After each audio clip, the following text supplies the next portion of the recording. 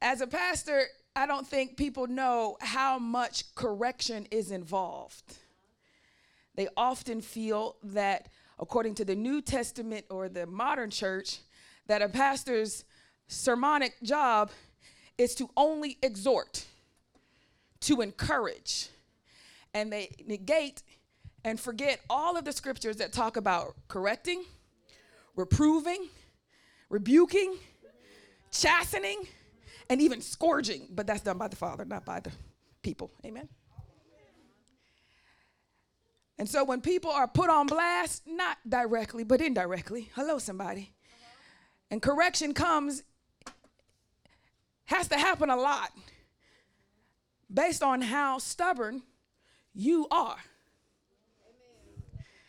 Now, the difficulty about pastoring or shepherding an entire flock is that not everybody in the flock is the same. Some people, and some of y'all got kids, y'all might know. One kid, you can just give them a stern talking to and they just fall all apart. Just start crying and you just give them a bad look and they just, ugh. The other kid, you got to darn near kill them. And this could be in the same family, same mama, daddy, same everything. They ate the same food, they sleep in the same house, but yet they respond uniquely different. Hello? And so quite often I get some sheep that think they know best. They've never shepherded anything a day before, and they never even led nobody nowhere. Hello, somebody. They want to tell me how I should handle an entire flock. Hello? And so there are certain things and methods that work for shepherding a flock, which means I might have to correct often because some of our flock are stubborn. Hello, somebody. Maybe it's not you. Maybe you just have to be told and reasoned with one time. One time. And after that, you've got it. And you could be the person that no one ever needs to raise their voice or get intense with you, because just a calm, quiet voice works for you. Do you understand? And that's fine for you. Hello, somebody. But the thing about being in a flock, hello, somebody, is that I don't know if you had siblings or not, but when all the kids is getting in trouble, everybody get the same discipline. If somebody broke this vase and nobody said nothing, everybody getting the switch, not just the one that likes the switch or can handle the switch. Hello? Okay, well, I just thought you should know, amen. So today, when I have to do even more correcting, which I don't enjoy. I'm a lover, not a fighter. I prefer jokes and good times over all of us being uncomfortable. But I will do it because I love the benefits of doing whatever God has told me to do. Hello, somebody. Amen.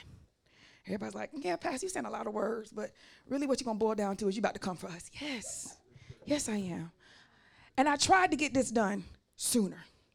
I tried to get it done before Easter, so it wouldn't be looming. Y'all remember I told y'all, I really want to get to Hebrews 4:3, 4, and 5 before Easter, so that way I don't have to deal with it on Easter. But thanks be to God, there was a resurrection message in Hebrews before verses 3, 4, and 5. Amen.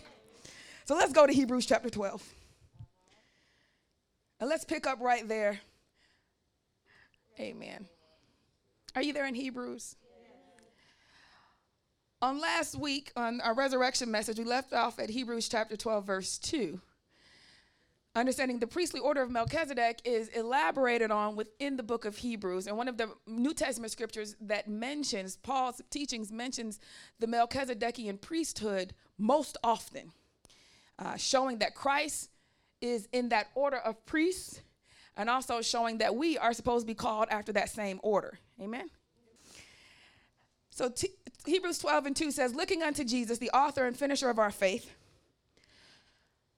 who for the joy that was set before him endured the cross, despising the shame, and has sat down at the right hand of the throne of God.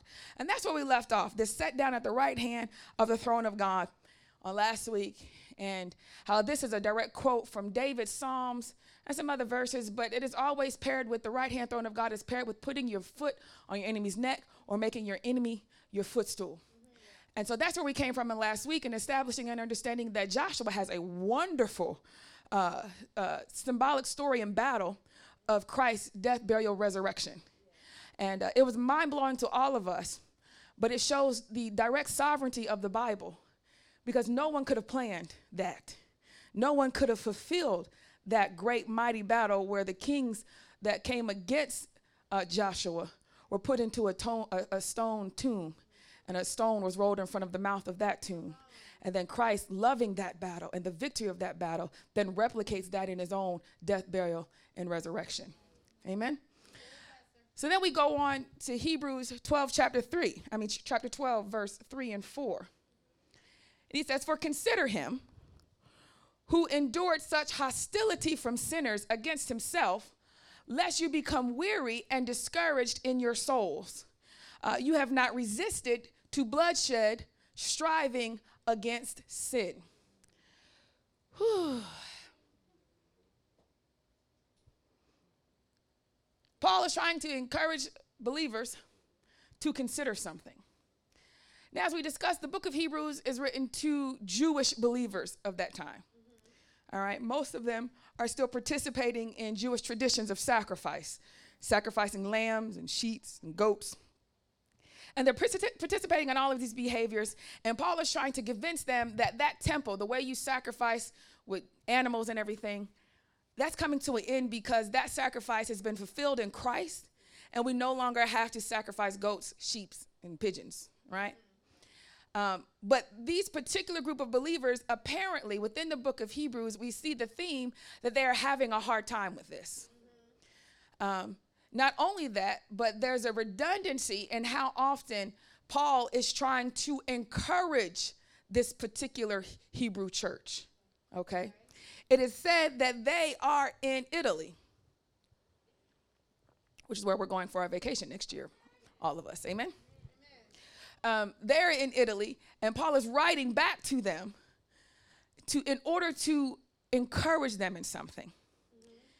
Apparently, things have gotten difficult for the Hebrew church. They've gotten a little bit harder.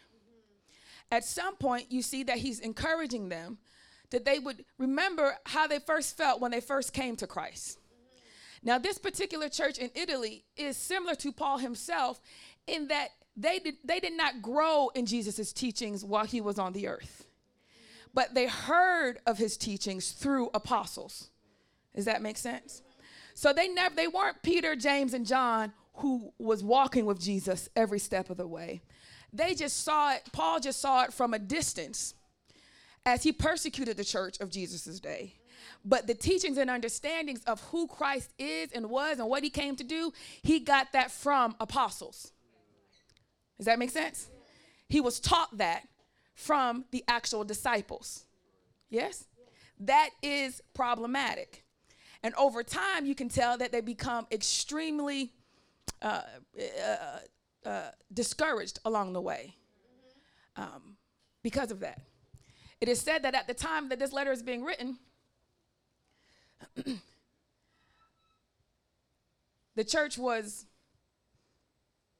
under great attack. They had been told at some point to leave their home, told at some point to leave the land that they were familiar with, and all of the camaraderie that was felt, and they had to flee under the Emperor Claudius. And a lot of people had to go in hiding, lost their land, lost their money, lost their jobs for the cause of believing in Christ. And initially, it would seem that this was all good in the beginning. Hello? Y'all don't think you've ever been there. It seems real good in the beginning when you recognize that you're called to the battlefield of Christ in the beginning.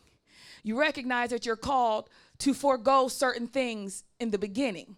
You recognize that you need to be holy in the beginning. You recognize that you need to be valiant in battle in the beginning. You recognize that you need to serve God passionately and fervently in the beginning. And if I die, let me die. Hello, somebody. But I will serve the Lord. And for Christ I live, for Christ I died. And all of this is very awesome in the beginning. I love Jesus, and you're radical, and you're fired up, and you're passionate, and that ain't nobody but the devil. And you can see so clearly Satan, and you can see so clearly the kingdom of God, and you can't fathom why other people are out here with the Satan when God is so good in it, and you remember that passion that you felt about how you love God. But apparently, this changed for the Hebrew church. And Paul is addressing something that he's noticing that is beginning to fester within the body. That somehow people are becoming discouraged along the way.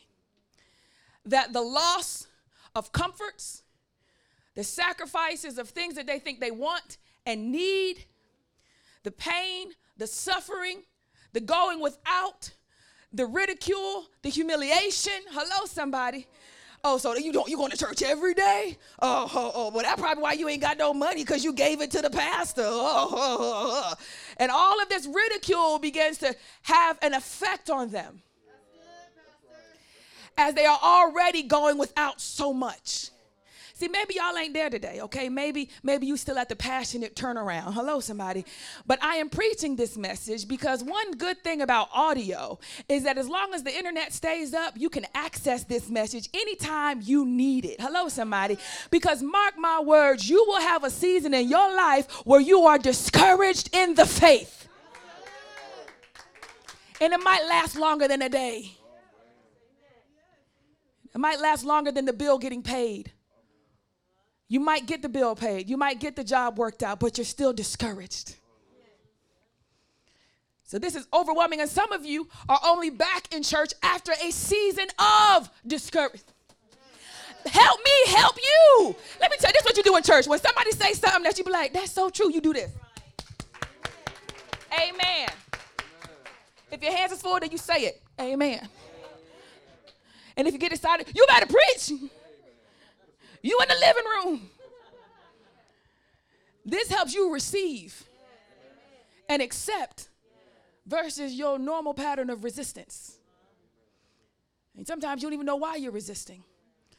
So the amens and the clapping helps to tip the scales on receiving versus resistance.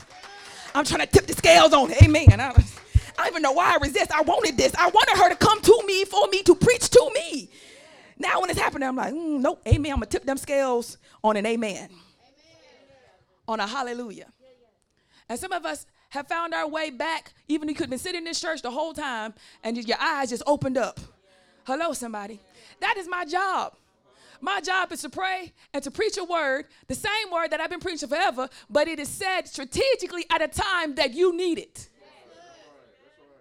When you're crying out for change has met what God wants to do. I am hoping that these words are for you today. But you got to act like by faith you came in here for some change. I came in here to be changed. I came in here to change my mind. I need to change how I be thinking. I need to change how I feel. Give me all the words that is for me. You got to remind people, okay? Okay, this is a call to action. It's not a motivational speech. I'm calling you to action. That's what Hebrews is about. He's giving an exhortation, but he's calling them to action in every other chapter. Now if, and therefore, and now you should. Now I'm going to say something, then you do something. That's what he's saying. Let me say this, now you respond this way. It's a call to action. You can't come to church. The only reason you got up this morning, put your church clothes on, is because you know you need a change.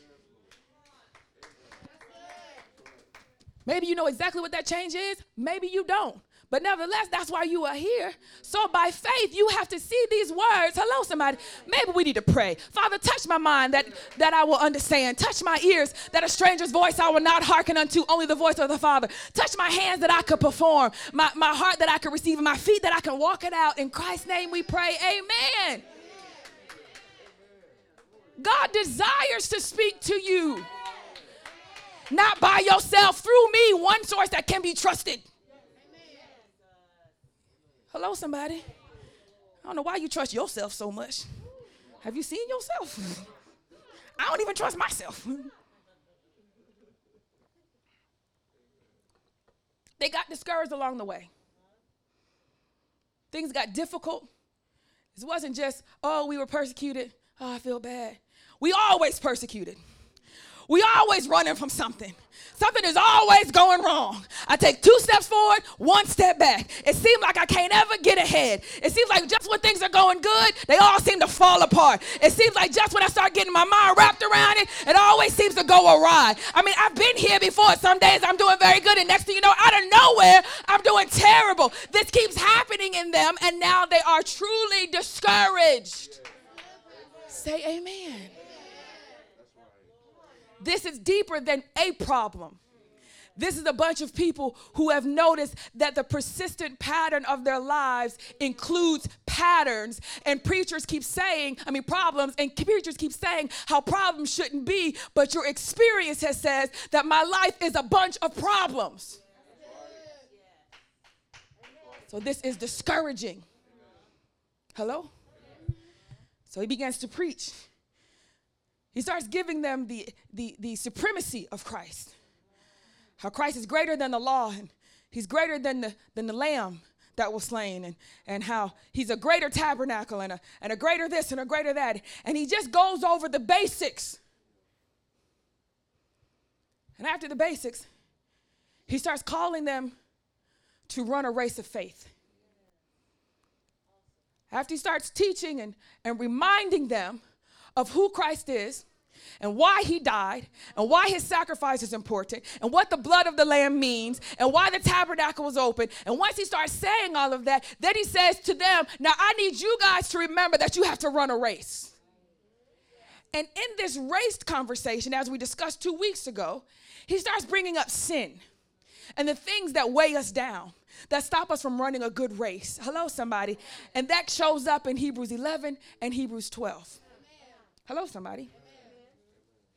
So by the time we get to verses 3 and 4 of chapter 12, Paul then says, now consider Christ, who endured the hostility from sinners against himself, lest you become weary and discouraged in your souls. He says, I know what you're going through. You can't understand why God would make you when it seems like your life is filled with problems. And most of the problems we get into is trying to avoid life's problems.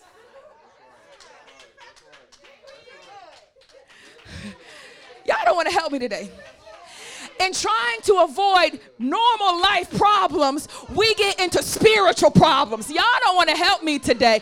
Most of the spiritual problems we get into is because we have been trying to avoid basic life problems.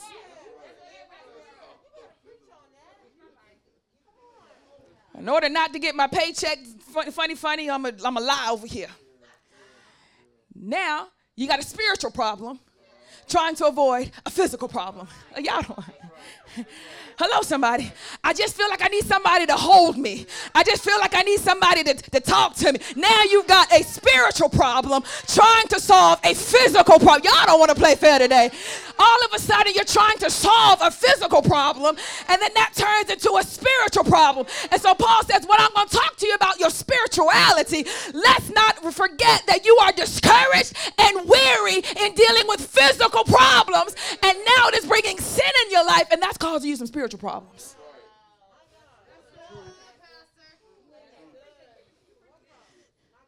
It causes you spiritual problems. You may not have technically sinned, but you ain't spiritually, you ain't lined up with God.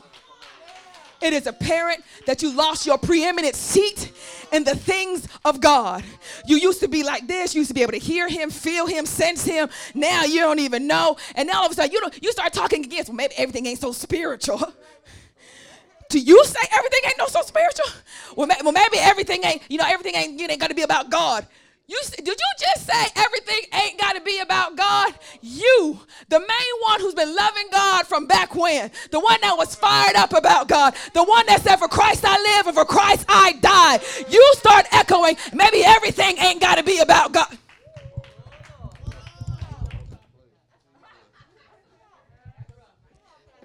That's a big deal. That's a huge deal. And Paul was like, that ain't right. He says, you need to consider Christ, who endured the cross. He said he endured the hostility of sinners. He said it was folk that's used to sinning in order to solve earthly problems that came and assaulted him. What got them in trouble is that they're trying to use now a physical means in order to solve a spiritual problem. They're using the physical means of killing Christ in order to solve a spiritual problem that they are having on the inside. Y'all don't. So now this got real out of hand. It's one thing to sin, hello somebody, in order to provide something for yourself physically. Hello somebody. Now all of a sudden you're going to start trying to solve a spiritual problem with physical means. You trying to solve loneliness with sex. You trying to solve discouragement with liquor. You can't solve no spiritual problem with no physical means. That's the gospel. That's why Christ came. He said you can't solve what you are feeling intangibly. That's what we said by spirit. You can't really physically touch it, but you feel it. You can't solve that with physical stuff. Physical answers to physical, and spiritual answers to spiritual. Hello, somebody. If it's love you need, you're not going to be able to satisfy that. Is love tangible? No. But look how deceived you are in thinking that you could solve love through physical means. You could solve love through talking to somebody. You could solve love through kissing on somebody. You could solve love through buying something. Solve love through going to the movies. Solve love. You can't solve no spiritual problem with physical means. So now they're trying to solve the idea of who Christ is spiritually. The conflict that they have with who Jesus is spiritually with a physical means. So they crucify him. The sinners are hostile to the most loving being that ever walked the earth. Because this love causes them conflict. If you really are who you say that you are, then this means you are requiring something different in me. I don't need you to be making no requirements of me. Come on, somebody. Come on, just let me go ahead and just do this physical thing. I liked it better when it was physical. Hello, somebody. But the law could not change you on the inside. The law only covered it temporarily. So Christ came to do what the law could not do. That's the gospel. Here's a physical problem that only it can be solved with physical means. And here's a spiritual problem that can only be solved with spiritual means. The sinners that crucified Christ with their hostility could not deal with the conflict of what him being the true God meant about them. Hello, somebody. It would mean for them that they'd have to give up their high positions. It would mean for them that they don't have a blanket just to cover up their sin, but they actually have to do the work of changing on the inside. Hello, somebody. You act like you ain't never been there. You act like you ain't never recognized that when I really think about Jesus, I see how much about me needs to change. Hello, somebody. And now I'm start coming to grips with how much in me at a very deep level needs to change. And I might even get a little hostile with, you can't mean that I need to change this, because this is a basic human necessity. And you are causing me to see that basic human necessities have to be given up for spiritual life. You on this cross means that you're going to give up basic human necessities in order to gain spiritual life. That's right. That's good. Now, I liked it better when, I could just mess up and you got to take the sacrifice and that be it. And I tried that in church with Pastor Durham, but it don't work. She be preaching the word that say, your heart ain't right. Then she see me do something and she say, my heart ain't right. And then I feel that what the Holy Spirit is saying is, my heart ain't right. And now I'm stuck in conflict because I know my heart ain't right. And I don't know how to get my heart right.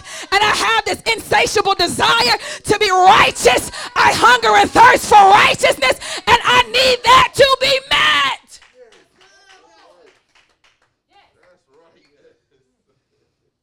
So now I'm angry with God because you got me desiring something that appears impossible. Y'all don't want to play fair today. I'm mad because you make me want to be holy, and I'm looking on the inside of me, and it just don't seem that holiness is possible.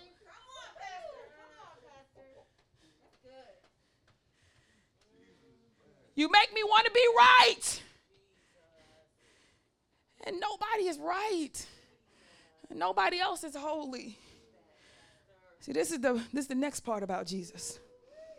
See, Paul goes on in this verse. This is not even where we're stopping today, okay? We got much far to go. Christ goes on to say, through Paul, he says, lest you become weary and discouraged in your souls, you have not resisted to bloodshed, striving against sin. What he's doing is he's connecting the idea of seeing Christ on the cross, enduring the hostility of sinners, to say that he, through his obedience to God, was striving against sin. Now, he had no sin. So the hostility he's receiving from sinners has now positioned him to fight against sin. Hello, somebody. Now, he's positioned, having done nothing wrong, just being obedient to God. Hello, somebody. Y'all don't want to play fair today. Me just being obedient to what God told me means that somehow I am now striving against your sin. Y'all don't want to play fair. Y'all don't even want to hear me today. It ain't even what I'm doing. It's the fact that I'm present. It's the fact that I remain unmovable and unshakable. And Pastor, it ain't what she said. It's how she ain't moving, how she ain't changing. All I'm doing is my obedience, just like my master. His obedience on that cross causes sinners to be even more hostile, to strive against sin. You ain't got to beat nobody down for that striving. That's right, Pastor.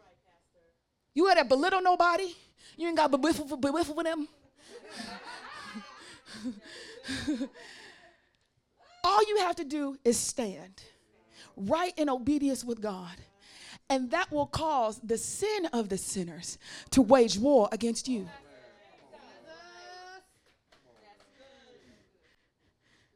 We all have done it because we all have been sinners.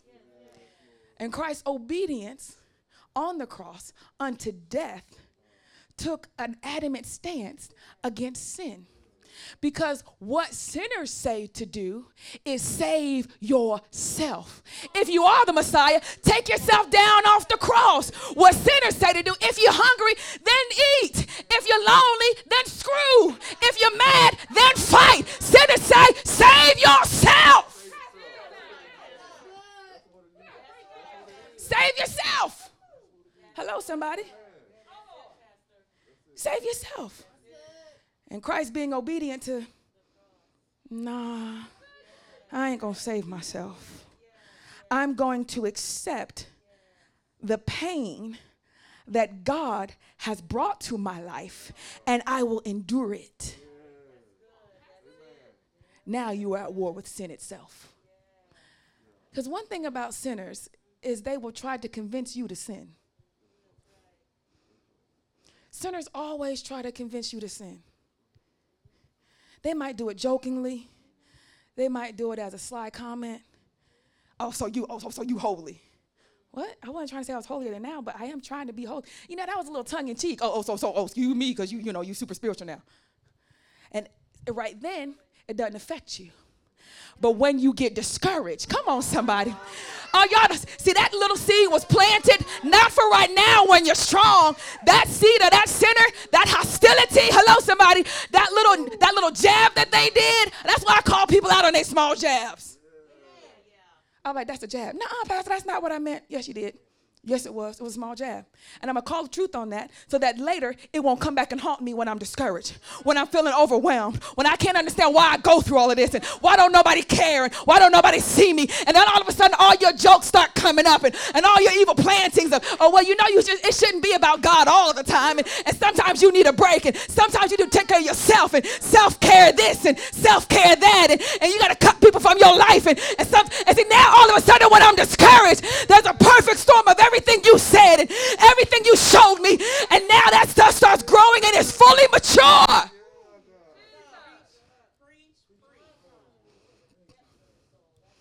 Now it starts eating away at me.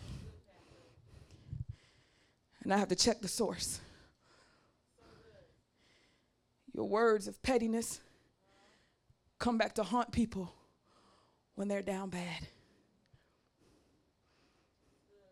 Your ungodly wisdom traps them when they're the weakest. That's why you come to church, so that a woman or man of God could then assault the words that somebody else spoke to you in your DMs, somebody else said in your Twitter feed, somebody else noticed in your Instagram scrolling. You know what happened, because just before I said something, you was like, yeah, wake, pray, slay, yeah, live my best life. Now you come here, no, live for Jesus. That's what's up. That's not what you liked on Instagram.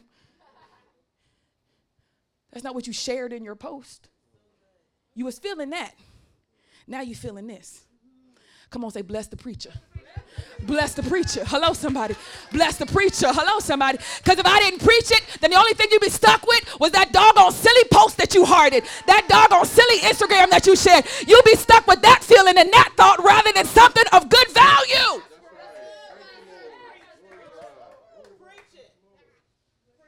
I'm glad I add conflict to every aspect of your secular life. I'm glad you be like, well, Pastor, what is it for me if other than Jesus? Feeling conflict there. Yes. I mean, what am I supposed to do? Just love on Jesus? Exactly. Is there conflict with that? Yes, it is. Exactly. Now, what we're going to get rid of is the conflict on the evil side, not the Jesus side with your dumb self. Less Jesus. That. I got conflict. Less church. You.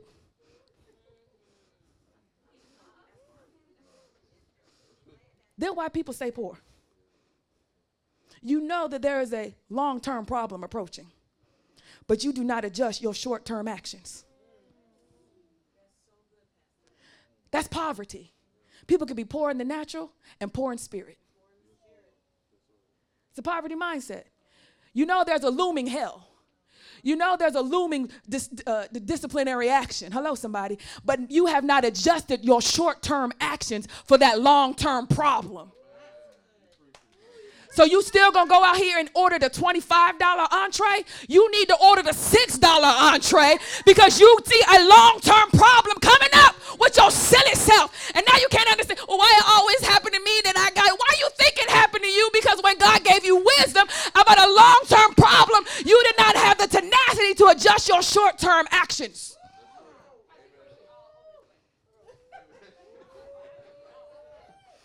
You got to adjust them short-term actions. Hello, somebody. I was talking to Brother Tori. I was like, I hope the man could go on the trip because the deposits is due today for Italy. Hello, somebody. We like when the men went. We enjoyed it. Hello, somebody. Good eye candy. I'm just kidding. They help with the bags. Now, they did do that. They kept us safe. Hello, somebody. It was a beautiful thing. Hello.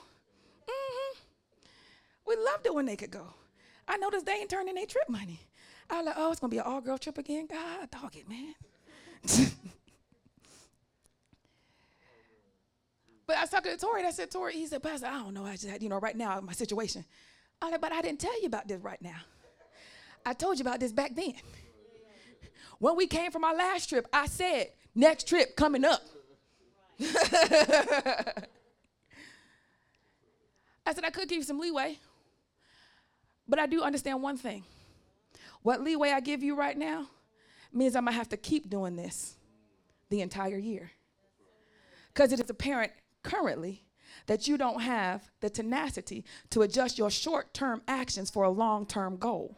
So then it becomes my responsibility to adjust my long-term plans because you are unable of adjusting your short-term actions.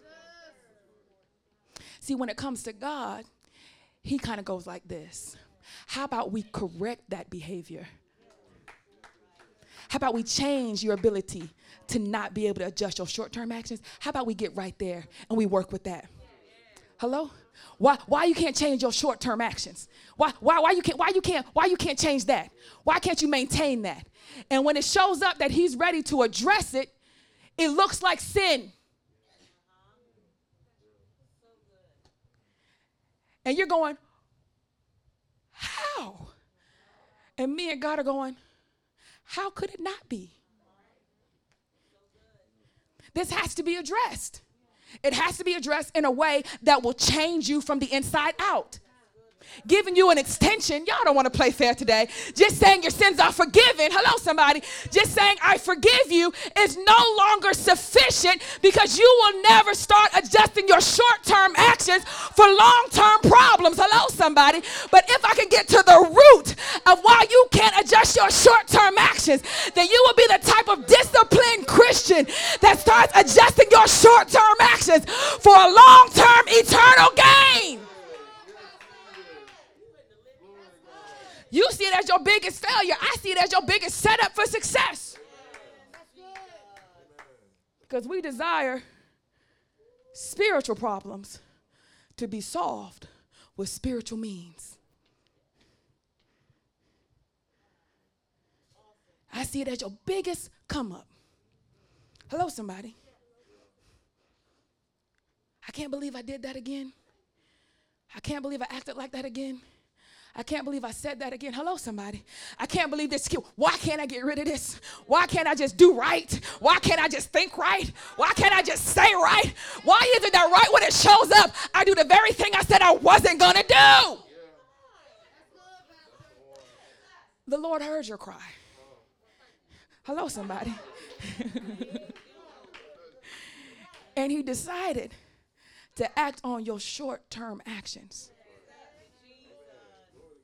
So what's the solution to that? Well, he says it. He says, you look to Christ who endured the cross. What? Yep. When you feel like you need to preserve yourself short term, protect yourself short term, save yourself in this moment. Right when you know you should tell the truth, but you decide to lie to save yourself. You know you should walk away, but you decide to argue to feel better. Hello, somebody. You know you should hang up the phone, but you let the phone ring. Hello, somebody. When you're deciding at that moment whether you're going to do what you're supposed to do, and that means a lack, that means loss. For this moment, you're going to feel rejected. In this moment, you're going to feel like you're not attractive. In this moment, you're going to feel like you a scrub. You ain't got no money. You broke. You're unsuccessful. In this moment is the only reason why you even thought about sinning in the first place. And then he says, now right at that moment, when you just want to just save yourself and just hold on, I don't want to feel that right now. I want to dodge that. I want to pick my, nope. Right when you want to take yourself off the cross of that feeling. Right when you want to take yourself down from that pain. Right when we say, I can't handle the loneliness no more. I can't handle the grief no more. Right when you want to take yourself down, stay. I had to text somebody the other day, and I said, son, I'm so sorry to tell you this, but sometimes pain is a necessity to get rid of more pain.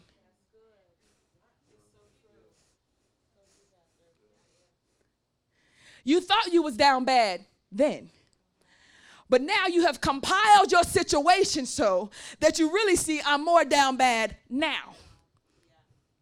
And then if I want to be up good, it's going to cost me even more pain. I gave the example. I said, when I had to have back surgery a couple years ago, the pain was unbearable. It just kept getting worse and worse and worse. I started getting paralysis on my right side of my leg. And everybody, my mom was like, don't get the surgery, just wait till because she just had surgery. Wait till I get better so I can take care of you. I was like, Mom, I don't know if I can endure the pain. It's just getting ridiculous all the time, constant. And even though I was terrified of surgery, and they told me from everybody, well, after surgery, we still gonna have problems. And after surgery, you still gonna have, for the rest of your life, and And there ain't no guarantee you could come out paralyzed after surgery, and you may even walk again. And I was like, I don't want surgery. But the pain got so bad that if my only hope was in surgery, I started wanting surgery.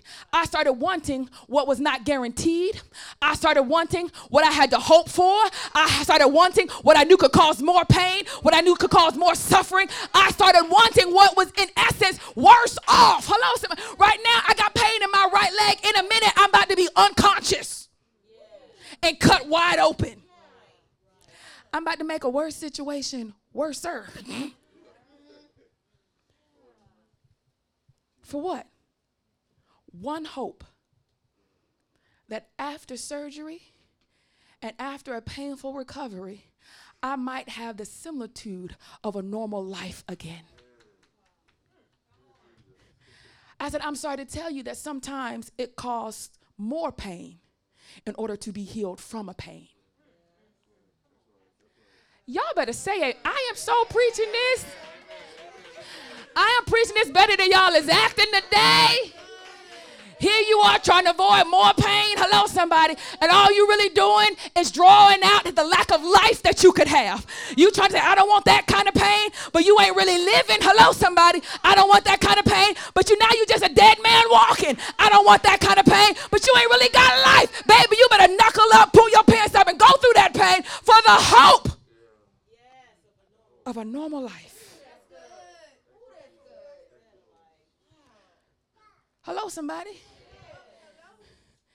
Now, it is true, I still have back pain, but it ain't a 10, it's a 5. I don't need to take drugs for a 5. Hello, somebody. Hello, somebody. It is true that I still have back pain, but I'm not tripping over my right foot no more. Come on, somebody. It is true that I still have back pain. Hello, somebody. But my whole right leg moves and can lift. Hello, somebody. It is true that I got back pain, but I'm now walking. I'm now running. It is true that the pain ain't completely gone, but I have life.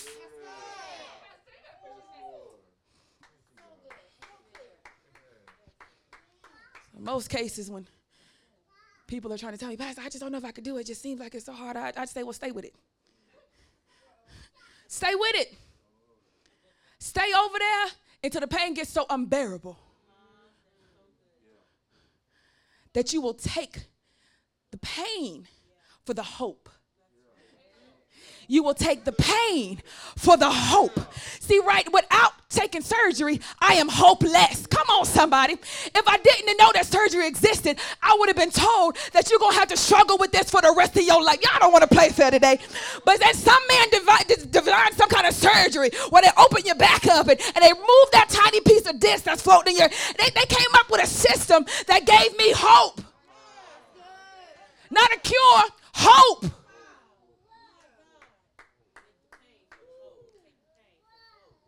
You take that hope for granted. The entire Old Testament believers did not have that hope. When they came up and they were sick, they said, you're going to have to be sick for the rest of your life. Come on, somebody. When they said, I'm lame and I can't walk, then you're going to have to be lame. And that's why you see the miracles. See how there was no cure? Now there's hope for a cure. See how you was blind? Now you can see. See how you was deaf? Now you can hear. See how you was lame? Now you can walk. There's hope for a cure.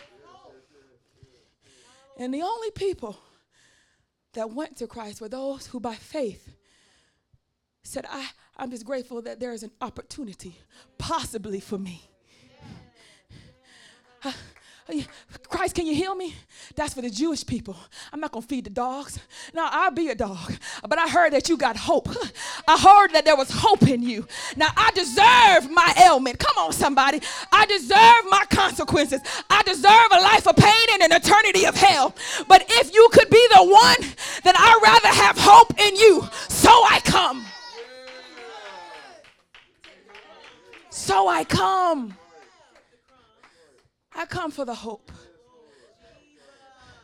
I endure the pain and push through the crowd for the hope.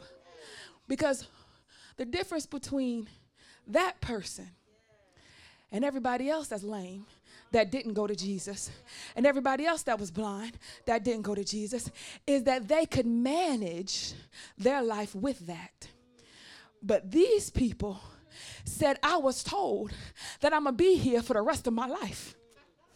The doctor said you're going to have to struggle with this all your life. The pastor said it's going to be a struggle all your life. The minister said it's going to be a struggle all your life. The prophet said it's going to be a struggle all your life. You're going to deal with that all your life. But then I heard a word, some good news that said there might be hope in a man named Jesus. Some preacher over there preaching that it might be hope for me and I ain't got to struggle with this for the rest of my life. Somebody preaching that I ain't got to deal with this trigger for the rest of my life. Somebody preaching I ain't got to be depressed for the rest of my life. I said there's hope and renew. There's hope at Renew. And that's where I'm going. His name is preached in such a way that it's wrapped in hope, dispensed in hope, preached in hope, exalted in hope. It comes with a correction, but that correction starts feeling like hope to me. Come on and bless the name of the Lord. You ain't never been so low where the pain was that you had no hope. The pain is that this situation is always going to feel like this. It's always going to be like this. Come on, somebody. I told Sheena the other day, I said, we're going to make a promise to one another. Because we both suffer from discouragement and depression. I said, we're going to make a promise. I said, Sheena, I said to her, I said, the pain that I have in missing my mom, you know, we're approaching the second year. And I wish that the pain would be easier now than it was earlier, and it's not. It's horrible, and I hate it. I bear it every day. I bear it in my service. I told her by the end of the night, you know me, I'm cussing like a sailor. Because emotionally, I cannot contain the amount of pain by the end of the day that I'm constantly in. And so I try to be by myself or around close people that understand my heart, you know, so I could just deal. And I said, the only reason that I didn't quit or shut the church down for a couple of years to recover is that I'm hoping that this is a temporary pain. But currently, there's nothing in me that could ever imagine how it could be temporary. Everything in me and all of my experiences say that I will be in this pain forever. But that is a hopeless situation. So the only reason that I try every day, and I get up every day, and I push every day, and I serve every day, the only reason I do it is because I like having hope that one day even the impossible thing could be possible, and this won't hurt so bad. I'm not saying this from a place that believes it. I'm saying it from a place that says, I believe, but help my unbelief. Hello, somebody. I believe that it's possible, but where I'm currently sitting at is it has not been possible for 1 month, 2 months, 3 months, 12 months, 13 months, 14 months, 15 months, 16. It ain't been possible yet. I believe it's possible down there, but my experience right now has got me sitting in an unbelief somewhere. And it's not that I believe, but I have faith, which is the substance of things hoped for.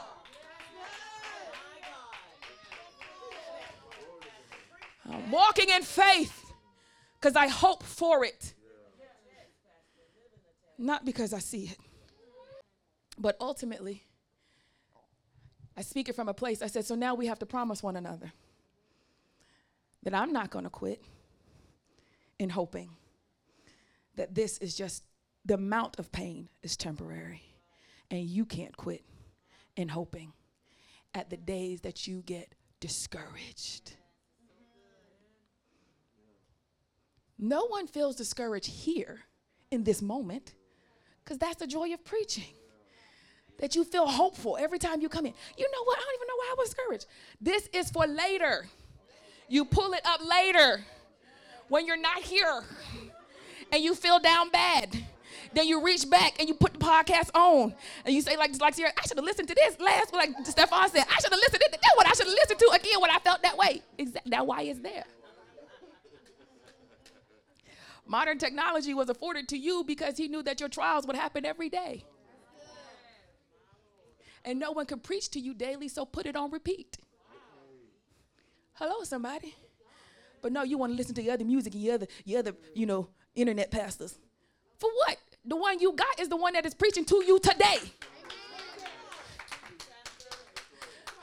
Why don't you do that one first? Review that. Hello, somebody.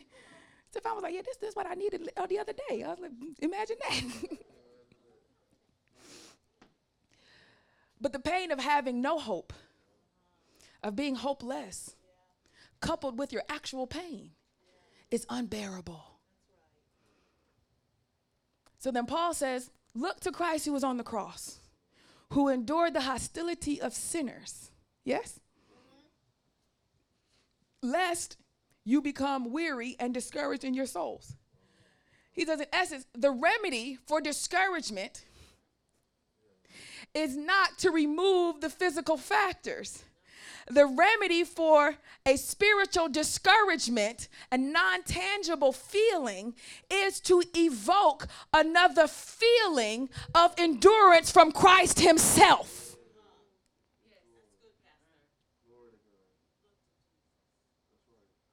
Just look at him on the cross. Enduring the hostility of sinners. He says, keep that in your forefront when you want to start feeling like your situation is so down bad. That it's so painful. He had no sin, and he was attacked by sinners. We could at least go, well, some of this could have been caused by me. I got myself in this situation. Now we want to spaz out. I can understand. Okay, you know what? Let me just calm down. And the reason why we don't get discouraged is because we look at him and go, see, he didn't even do nothing wrong. And look at what he's going through. I clearly caused some of this. It's on me. And it stops you from going down that pit of pity. Hello, somebody. And weariness. You just toughen up. Hello? You toughen up. I told Sister Danielle the other day, she was upset because of work, blah, blah, blah, blah, blah, blah. I said, baby, ain't you a boss? She said, yes. I said, bosses don't complain about work. Employees do. We may get our hearts broken. We may get our feelings hurt, but we don't complain about work because we're bosses. Period. If you're at the stage where you complain about work, don't be a manager of nothing.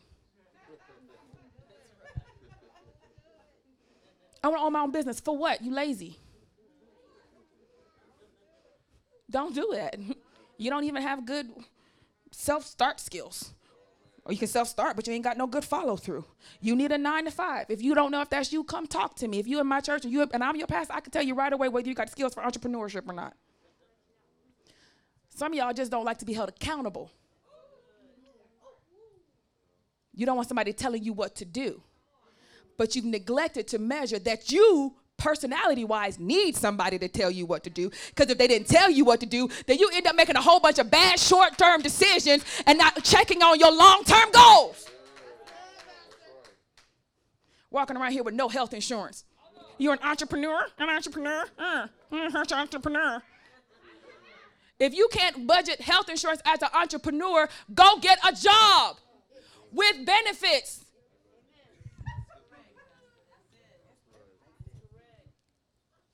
It's the sign is there for you. That's not for you. You need somebody to take my money and hide it from me, for me, because I am too silly to actually do it for myself. There are people like, yeah, that's why I put my money in my healthcare card. I got a health card where they take money from me and they put it in cash, and just in case, so I could always buy my prescription. Swipe, swipe. Meanwhile, entrepreneurs is now, how much insurance? $800. I ain't even sick. I'm healthy. I ain't even sick. I know God called me to own my own business. Man, sit down somewhere. All right, I don't know where we got over there, but let's move on.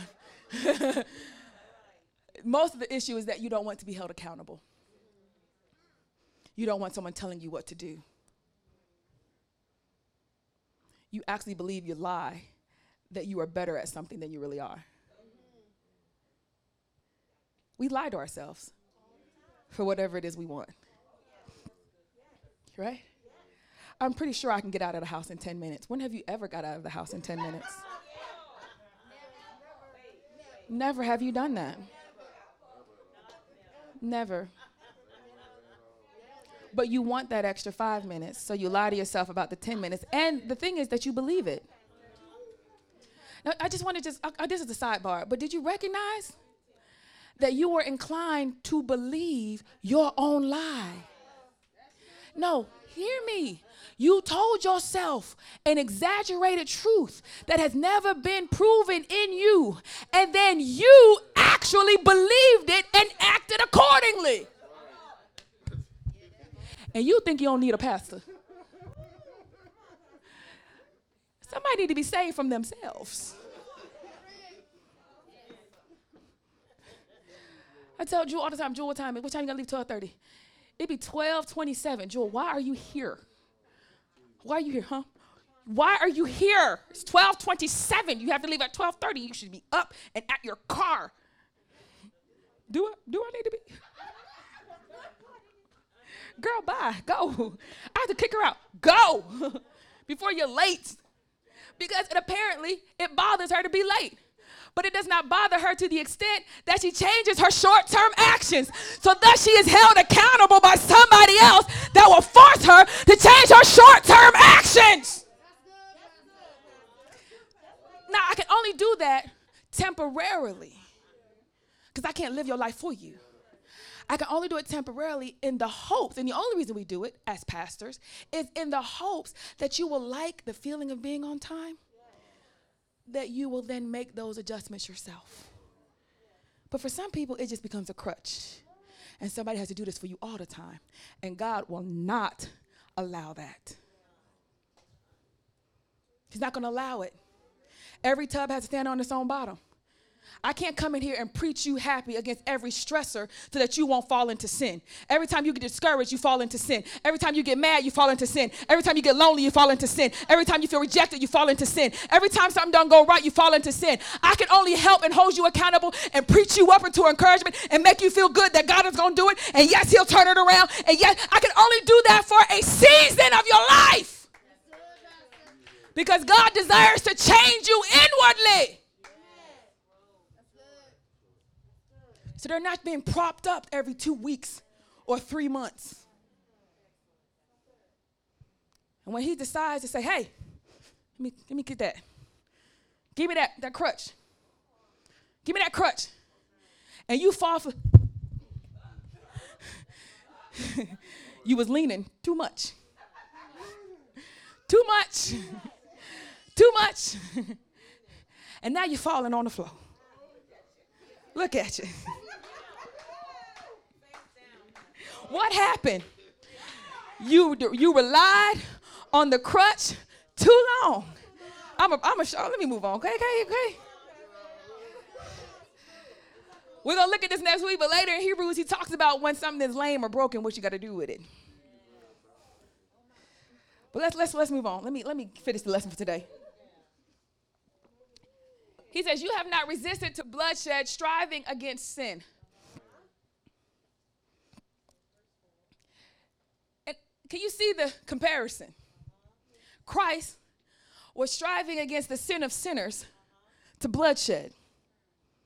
He's saying, look at him before you become discouraged and recognize you're not even resisting sin to the point of death.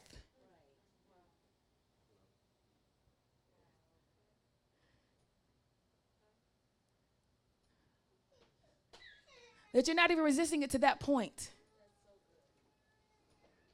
So before you say, woe is me, really, what is he asking you to give up? Really, what is he telling you to let go of? Hello, somebody. All right, let's move on. You have not resisted to bloodshed, striving against sin. Let's go to verse 5. Verse 5. When you're there, say amen. And you have forgotten the exhortation which speaks to you as to sons.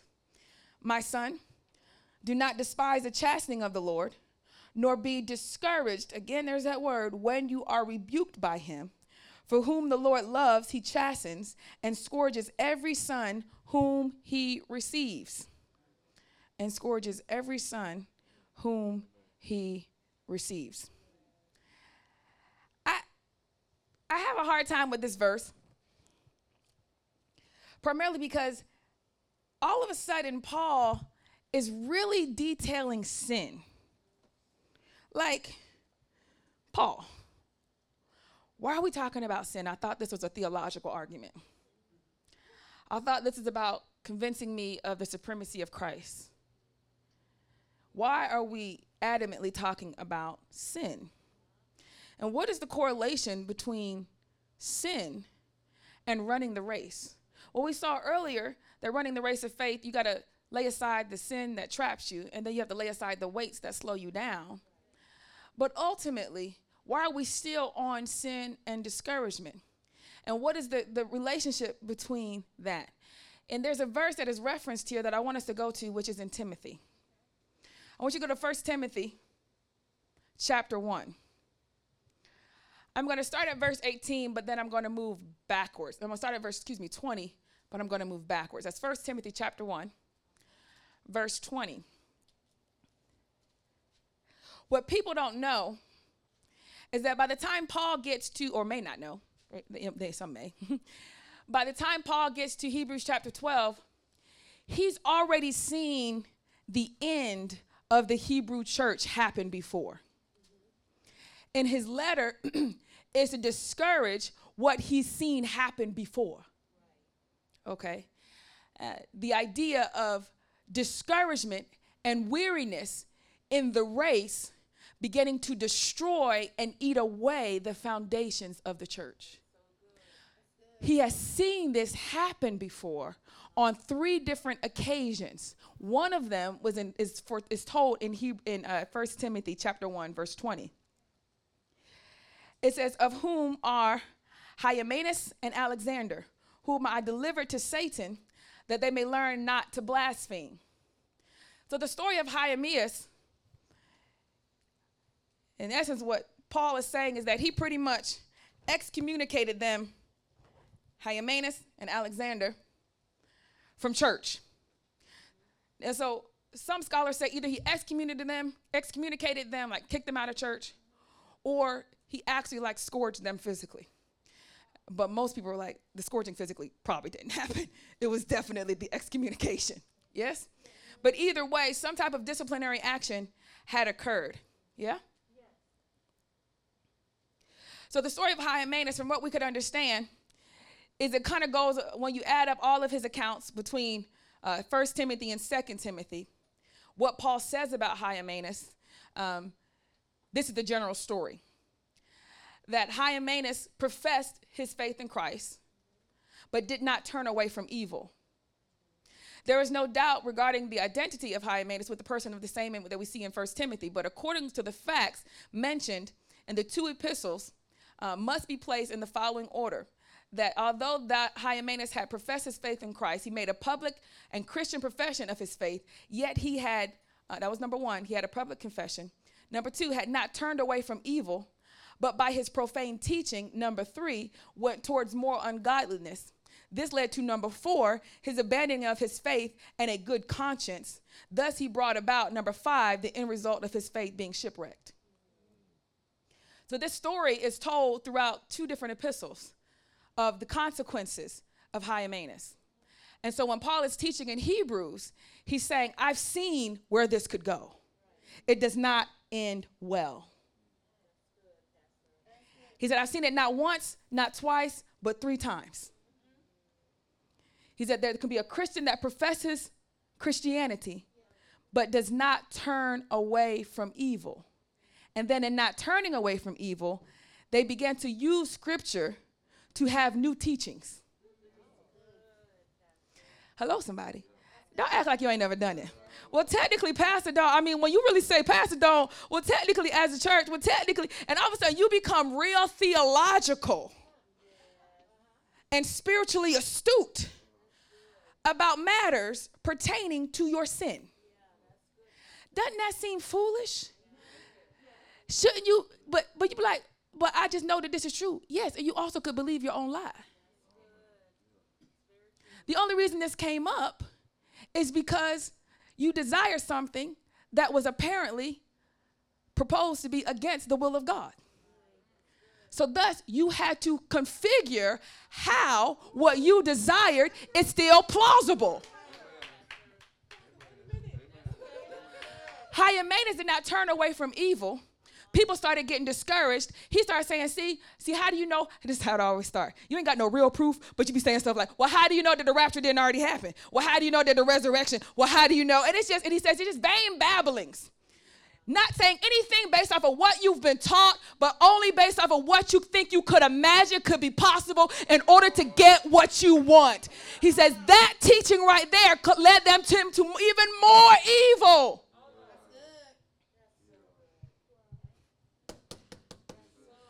Just in case you're wondering. That's why the people that have faith like kids, they do better. They get saved most often. Well, the pastor says, so we're going to just do what the pastor say. How you going to do what the pastor say? You need to be able to make it. See, that's why you stuck. That's why you keep going through the same pattern over and over and over again. The same cycle over and over and over and over again. Because you got so smart with your degrees and all. Hello, somebody. But the one that was just trusting, well, I did believe that right. That, it just seemed more right. This seems more right. And I could say, biblically, the majority is what I'm saying. And the minority, whatever you construed, is what you got. What you squeezed out of a scripture. But thematically, what I'm telling you to do anytime I have to address your personal life is a major theme in text. Major, not minor. Major theme. But you got so profound that you could define minor things and then argue minor things. That's what Hymenaeus was doing, arguing about genealogy and who was born of whom and that and that and that and that and that. And then he just made the minor major to avoid the major problem. But luckily, you got a real stubborn pastor also. That said, it still boiled down to disobedience. It still boiled down to rebellion. You can't call it rebellion. I will call it rebellion. It is rebellion. It is disobedience. I just don't like when you use that word. I don't care. You also like deceiving yourself. So, no thank you. Hello, somebody. So Hymenaeus was not the first, but the third account of people, well, if you count, third, you could, Ananias and Sapphira, but you can't really, they died. But you understand. The third account of people that were excommunicated, turned over to Satan. One was such that Satan might destroy their flesh, but their soul might be saved. This idea, an example of saying, all right, if you think that you know something, you need to go. And don't come back until you recognize I don't know nothing. Get out there and try it. And Paul goes on to say, he said, they don't even understand their teachings. Let me show you. Let me go to, where was that? Timothy? Back up to verse 18. Paul is talking to Timothy. He says, Timothy, this charge I commit to you, son Timothy, according to the prophecies previously made concerning you, that by them you may wage the good warfare, having faith and good conscience, which some having rejected concerning the faith have suffered shipwreck, of whom Hymenaeus and Alexander were those two. He says, Timothy, I'm charging you based off of what we know you're called to be. Timothy, I know who you're called to be. And I don't want what happened to them to happen to you. He says, some of them did not turn away from evil and lost their faith and their good conscience. Is that what it says? And so which some having rejected concerning the faith have suffered shipwreck. And having faith and good conscience, they rejected it. You once believed that God can do an impossible thing. You once believed that he can help you through. You once believed that he can carry you through the most difficult thing you ever had to do, and then you lost that faith. If you had it, you wouldn't be out there. Hello, somebody. He says, and then you lost your good conscience. What is conscience? What is conscience? Your conscience is your ability to decide between good and evil. Your inner voice that allows you to discern good from bad. So a good conscience is one that works well in deciding good from bad. So let me understand this. Because Hymenaeus decided not to turn away from evil, he's also rejected his faith because he doesn't believe that God can carry him through the most impossible thing, because the only reason he got into trouble in the first place and won't turn away from evil is because he's trying to satisfy something for himself with a physical means that is a spiritual thing. Make sense? So it's something spiritual that you do not believe or trust God for, which is why you're putting it in your own hands physically. Always. For every person that ever professed, we're just talking about believers here, not non-believers. There's something about God you don't trust or believe, which is why you feel it as a necessity, even in disobedience, to take matters into your own hands. So you gave up your faith, one. And then two, you lost the workings of your conscience. That means the eye is dark and everything the eye take in is bad. The conscience, the ability to see good and bad. When you don't turn away from evil, you lose not just your faith and trust in God in an area, but you also lose your ability to discern good from evil, good from bad. Now your conscience does not work. Well, I think it should be fine if, and that's why you're over there in the first place. Y'all better say amen. Listen, don't be surprised now. I said, help me. Say amen and receive. I am not your enemy. I am helping to take you to where you said you wanted to go. Make my job easy. I will spoonful it to you, walk you right to it, put it in your mouth, chop it up in little bits. I would even make jokes and preach on it, and then probably try to feed it to you the way you like it. The least you could do is say, this is good. Say, this is good. It was designed for you. And I knew it was going to be painful, and I didn't even want to do it. But I'm doing it nonetheless. Nobody wants to hear how they messed up.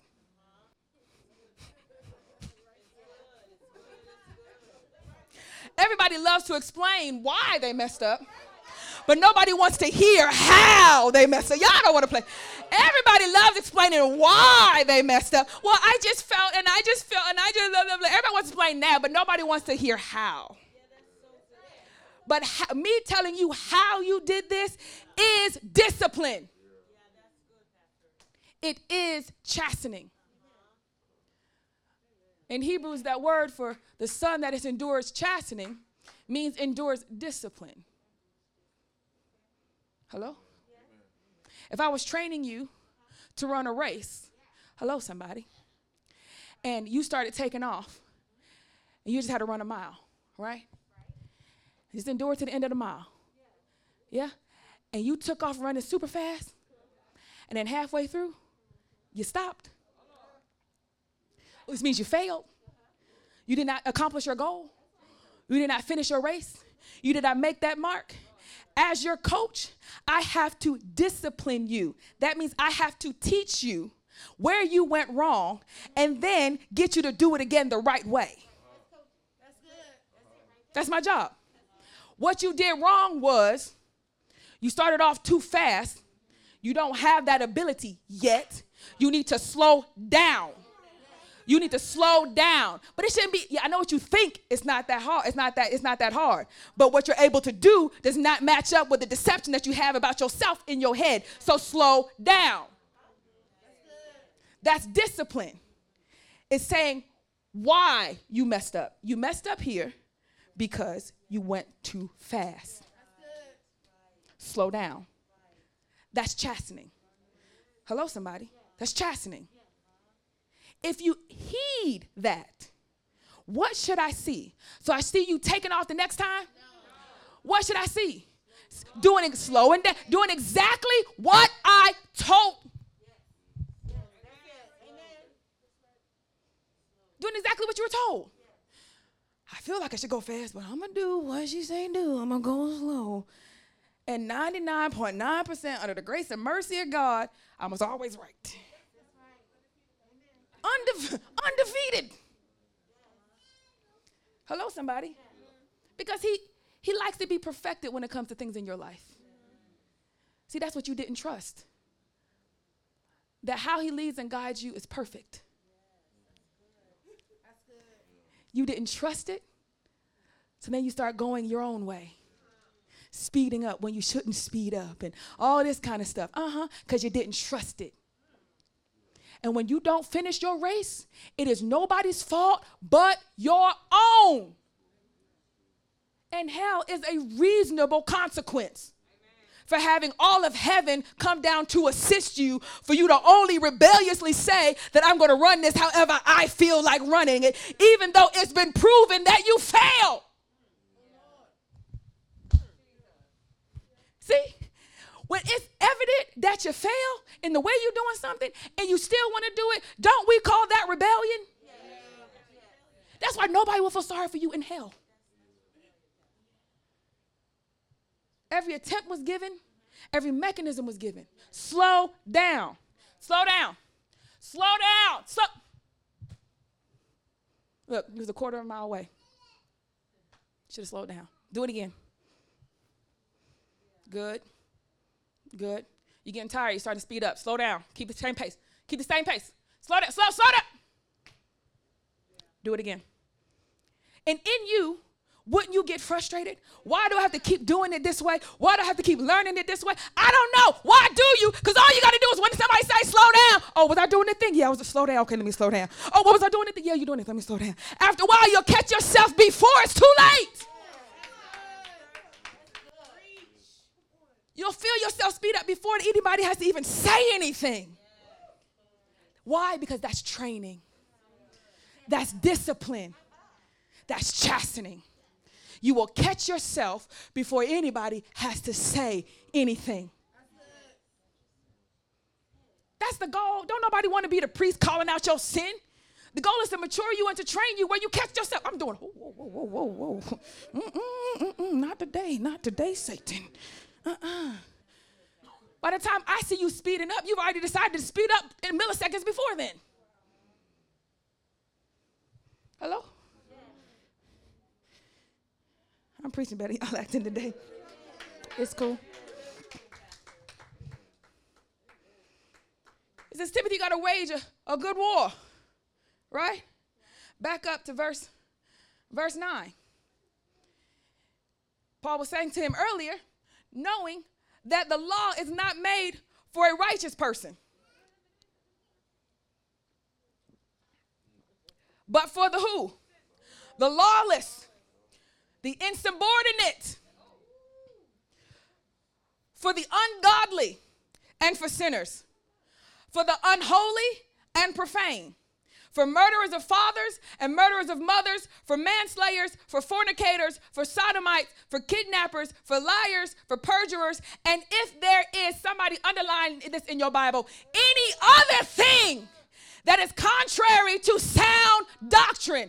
If you want to know where my authority is to speak about any other thing that's not in the Bible, there it is.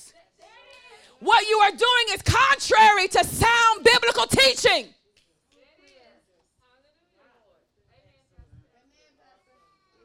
So quit giving me this, it ain't a sin, it ain't a sin. It's contrary.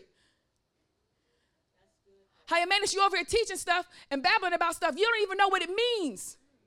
You don't know the implications of what you're playing with. Using the word. He says the law was given for who? The righteous?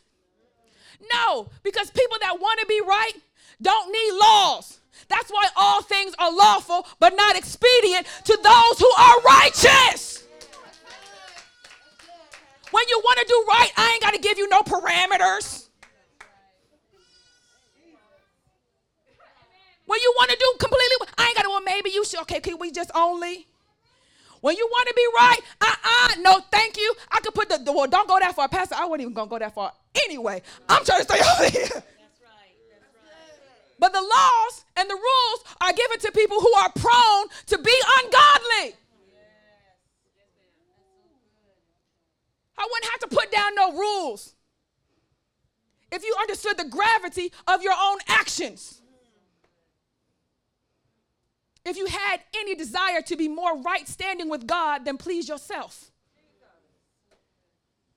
If you desire to give him glory rather than satisfy your own selfish desires, then you would not need any rules.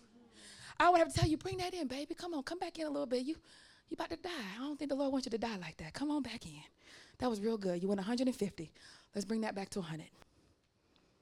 What a joy that would be to pastor. A bunch of people that's so radical. Jesus! Okay, everybody's come back. This is good right here. We're gonna stay right here.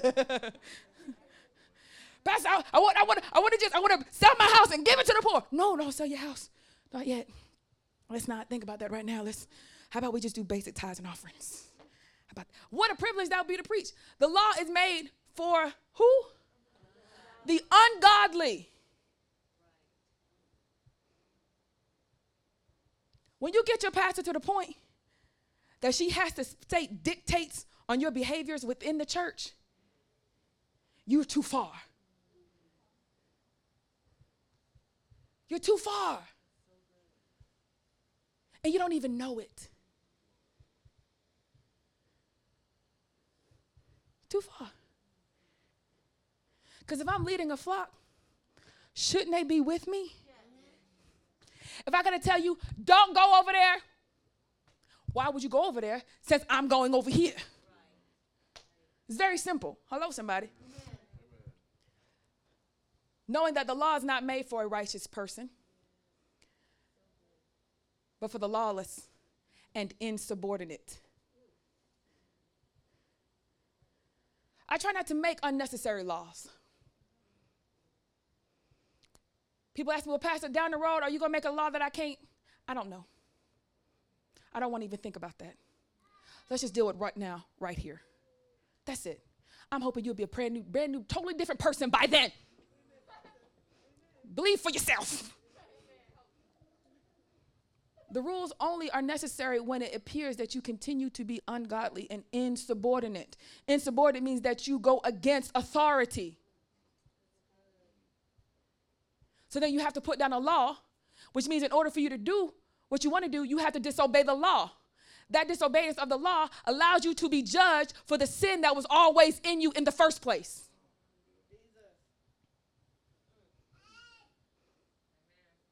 it says, now this can be judged. Nobody wanted to do that. Everybody in Christ wanted you to be free of that. But now we have to call it wrong. Right there. Don't go past that line. Now, I'm a pastor, okay? I can't control what you do. You have every right to go clean past every rule I put in place. You can do it knowingly. You can do it unknowingly. You can do it thinking that you really weren't trying to do that. You can think about your way the best way imaginable and still be disobedient. That's your right. I don't care how you cross the line, but you have every right to cross that line. That's not why it's there. It's there so that you could see how far you really had to go, and that line will be justification for your judgment.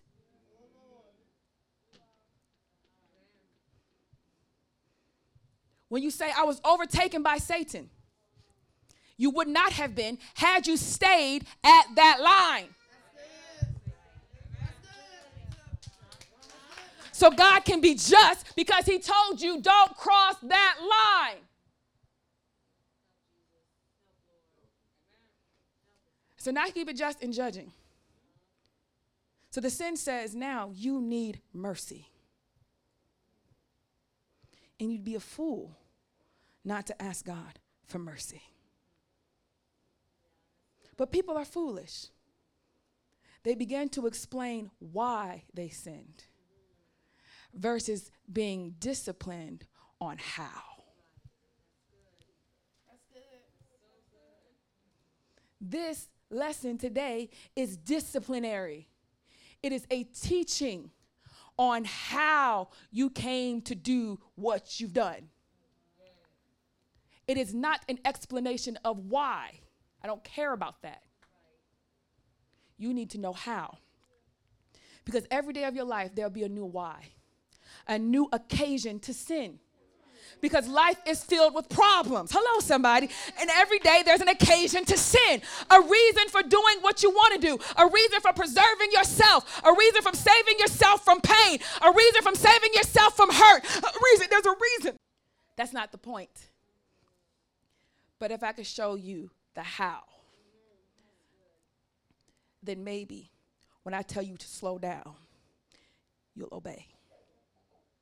And maybe after slowing down in obedience for enough times, you begin to feel it in yourself and correct yourself. And then maybe after correcting yourself so much, you begin to develop the pace for yourself. And it becomes a natural part of your rhythm with God, a natural part of your flow. Hello, somebody. And you start understanding, oh, but that takes a minute. Sit on down. In 2 Timothy, chapter 2, verses 5, you can just write it down. I've used it before, but it really comes up here. Paul is constantly teaching in Hebrews, the Hebrew church. He's like, look, I've seen this before, this discouragement, this uneasy feeling, because the Hebrew church had to believe in God, and they did not have a chance to see Jesus themselves. They had to believe from the point of what they were told, what they personally experienced, which was still not as grand. Does that make sense? Yeah. Let me. One of my commentaries said it the best.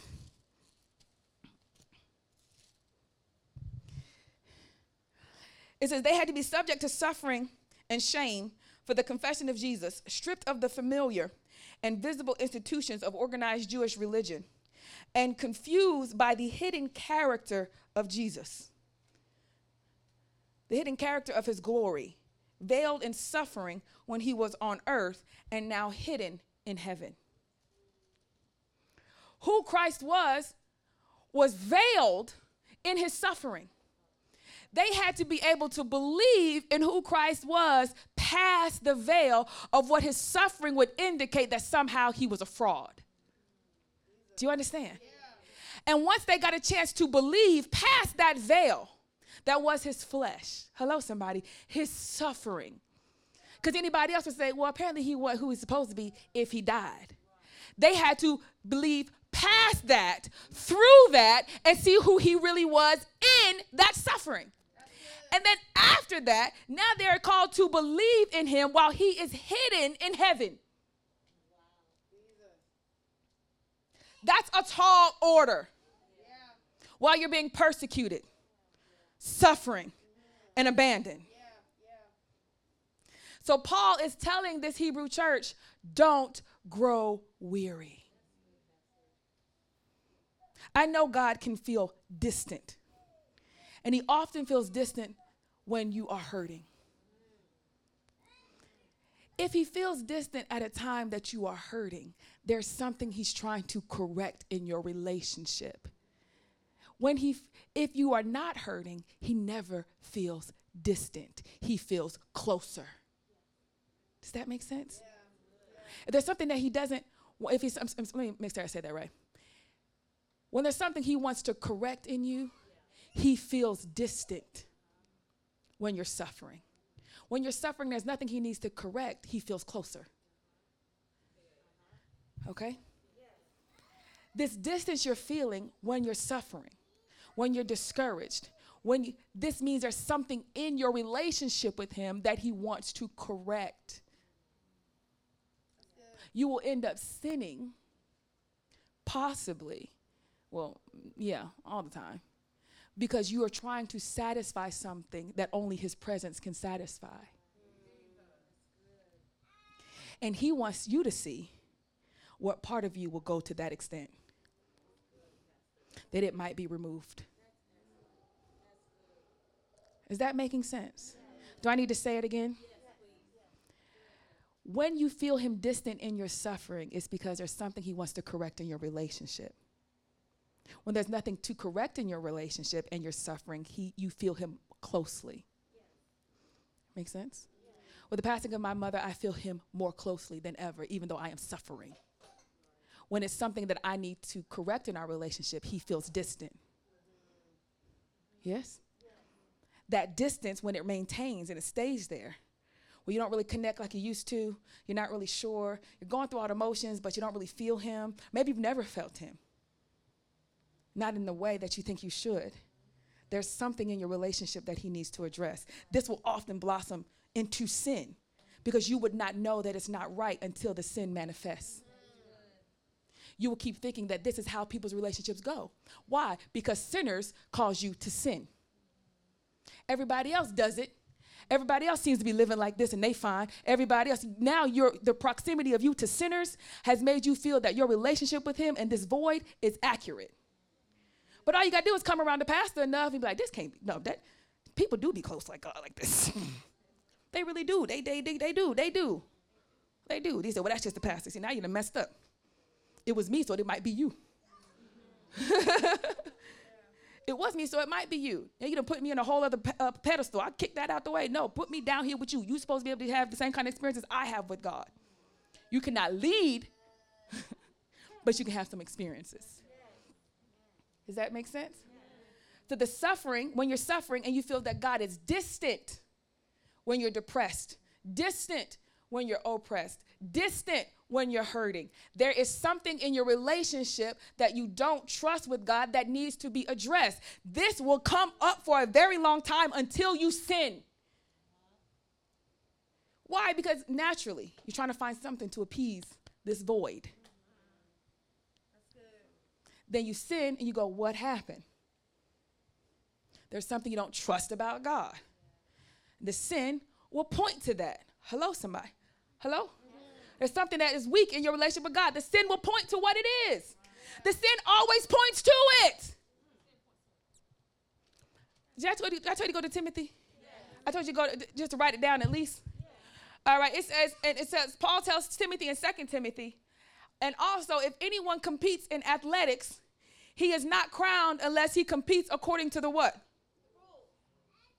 He is not crowned unless he competes according to the rules. This is the same Paul that was teaching in Hebrews. He said, you got to run this race. He said, but if you go run this race, you're going to get to the very end, and right when they're supposed to give you your crown of glory, they're going to run the tape and realize you've been cheating. Yeah, you believed in me the whole time running your race, but you cheated. You protected yourself here. Now hear me out. The rules of any race indicate what is being competed for. Am I right? When you establish rules of the race, it points to what you're actually competing in.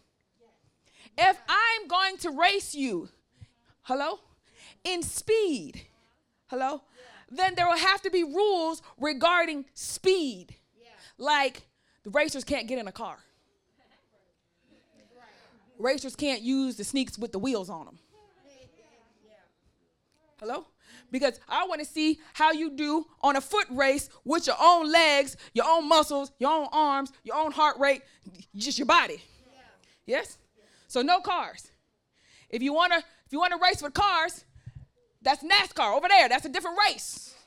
So the rules of the sport indicate what is being competed for. The best in foot race, the best in car race, the best in tennis, the best in, hello? Make sense? You can't go to play tennis with a baseball bat. Okay? The wrong rules, no.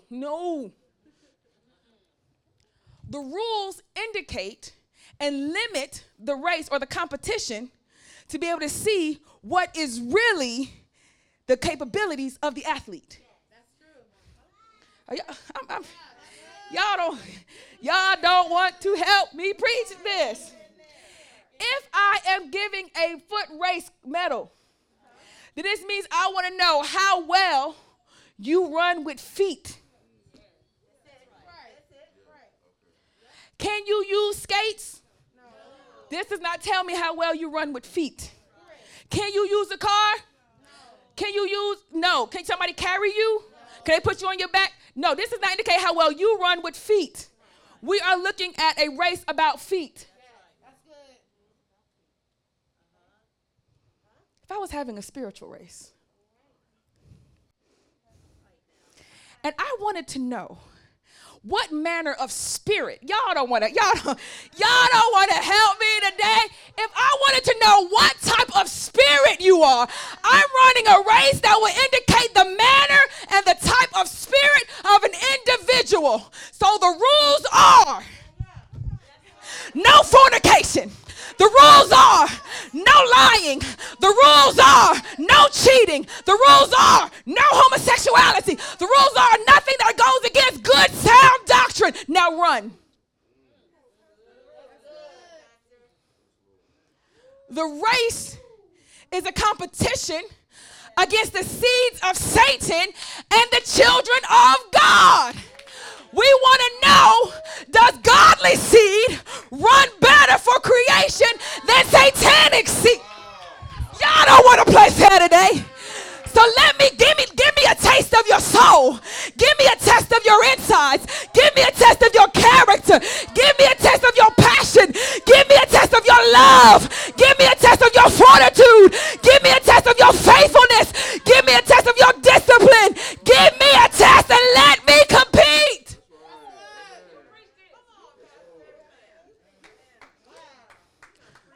Let me compete. Let me run. Let me compete. You can't win if you're cheating.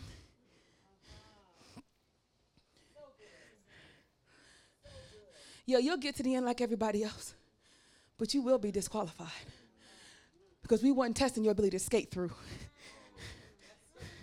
We weren't testing your ability to finesse. We weren't testing your ability to make it just on the line. We weren't testing your ability to take all this other stuff with you. We were testing one thing, your character.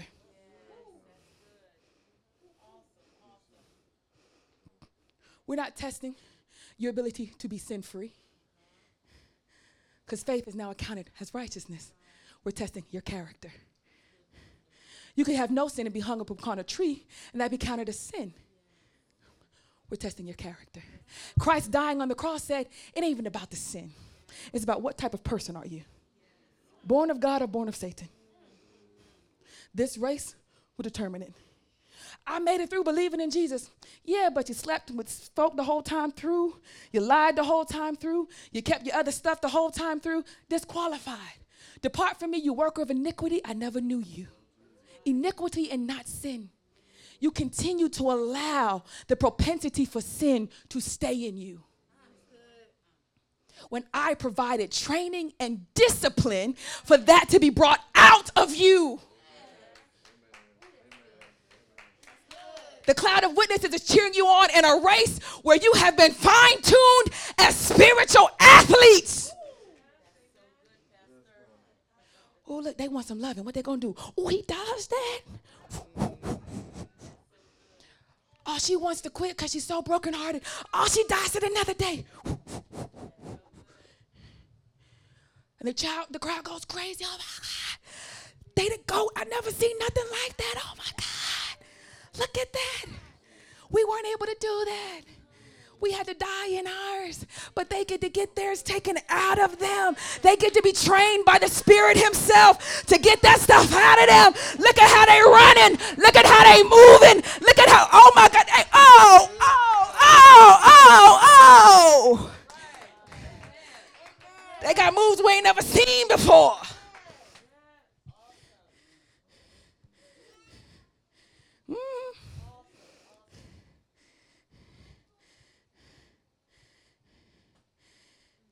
It is knowing this, that the law is not made for a righteous person, but for the lawless and insubordinate, for the ungodly, and for the sinners. I remember when I first met Jewel, she was such a healthy eater. I love that about her. I said, that's great. That's really healthy. You know, she's really fit. I have my waffle, no butter. Have all of my food, no flavor. And then as I got to know her, I realized that she wasn't going to go pro anymore.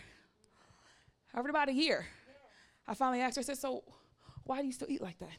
Because she would eat my food and be like, this is so good. This is so good. And so I asked her, so why you still eat like you in training if you ain't going to go pro? What you need to be worried about is your mind. Because now you're being called to coach, not perform. You over here trying to keep your body right. Well, you need to keep your mind right.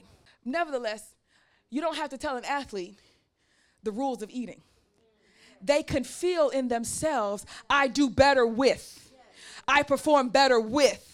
You can train them at first, but once they become a professional athlete, they just know off the top. The coach ain't got to put that down. Don't eat that. Don't drink that. Don't eat that. They just have it so in them that they don't even know how to not be that. Hello? You don't need no rules for a real athlete. You need rules for people that either one, haven't decided or don't know how to be trained. I, as your pastor, I'm always conflicted onto whether you really decided Christ or you just don't know. You just don't know. You know what I mean? Like I'm training you. Don't eat that. Don't eat that. Don't eat that. Okay, you don't eat it in front of me, but then you eat it later. See, I told you don't eat it over there either. You can't eat it here. Don't eat it over there. You got to get yourself ready. And I can encourage you, train you. In essence, this should become a part of you. Yes? Or you're just here and you haven't really decided whether you wanted to run for God or not. Now, bear in mind, everybody's running. There is no sitting out. You're either going to run for Team Jesus or run for Team Satan. But there is no sitting out. I'm going to show it to you. Hello? Let me see. Where is it? Go to verse 5 of 1 Timothy chapter 1. Now the purpose of the commandment is love. From a pure heart, from a good conscience, and from sincere faith. Stop right there. So we know that the law, the thou shalt nots, is given, and thou shalt is given not to the righteous, but to the unrighteous. But the purpose, okay, the purpose of the commandments is so that we might love from a pure heart, 1. From a good conscience, we already talked about good conscience, 2. And from a sincere faith, 3. The reason why some of us are sitting here today when we have fallen into sin is because we didn't lose all three. Might have lost one, might have lost two, but we didn't lose all three. That's God's mercy. That's God's mercy. That is God's mercy. You can look at them and see how interconnected they really are and how simple and easy it is to lose all three. Hello, somebody. The fact that you didn't and are sitting here today is God's miraculous mercy upon your life. He stayed the hand of Satan working in your heart to make sure all wasn't lost and left a remnant of probably a sincere heart. If I had to call it knowing my members, it's probably you got a sincere heart. I tell my members, my members really do love. They can get this other stuff wrong, but they really do love. But how easy it is to lose all three. How delicate that really is. He said the purpose is that we could love. If you look at every commandment, it reveals how to point to maintaining a love from a pure heart, maintaining a good conscience, and maintaining sincere faith. Every part of it. The rules, when they are created in this race, are the laws and the commandments. They all hang on the idea of making sure that the winners have these three. They surpassed in humanity for these three reasons. And every commandment and every iniquity and everything that goes back and forth about what is allowed or what is not allowed in your walk, what is good for you to do, what is not good for you to do, is within those three categories. How does this affect your good conscience? How does this affect your sincere faith? And how does this affect your heart of love? Not everybody's, yours. Yours.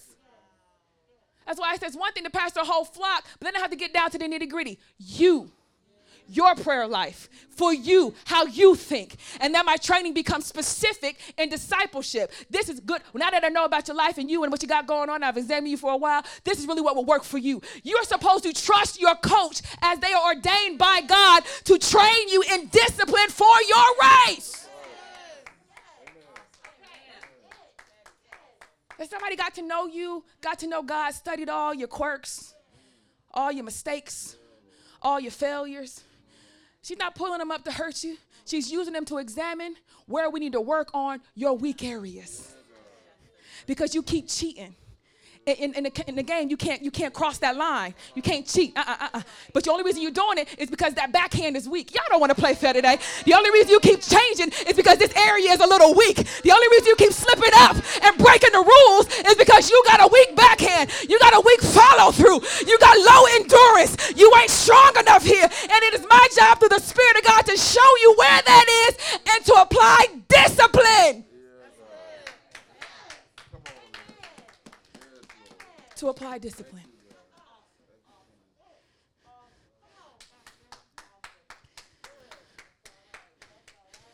After it's done, and you broke the rules again, we don't just dock you. I wish it was that simple. -5 points. We'll see what you get in the end. That's not real pastoring. Where pastoring says, if God was counting that, you'd be -4. But he doesn't count it because he washed it and paid for it himself with his own blood. So you're not -4 because he paid the price. Come on, somebody. However, good athletes don't -4.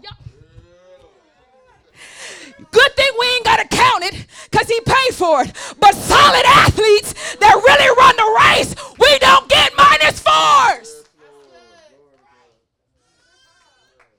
I'm preaching better, y'all acting. Good men of God don't get -2s. Good women of God don't get -20s. Come on, somebody.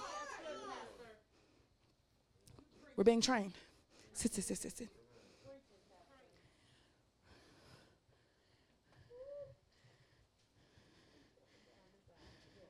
I was talking to the Holy Spirit today. I was.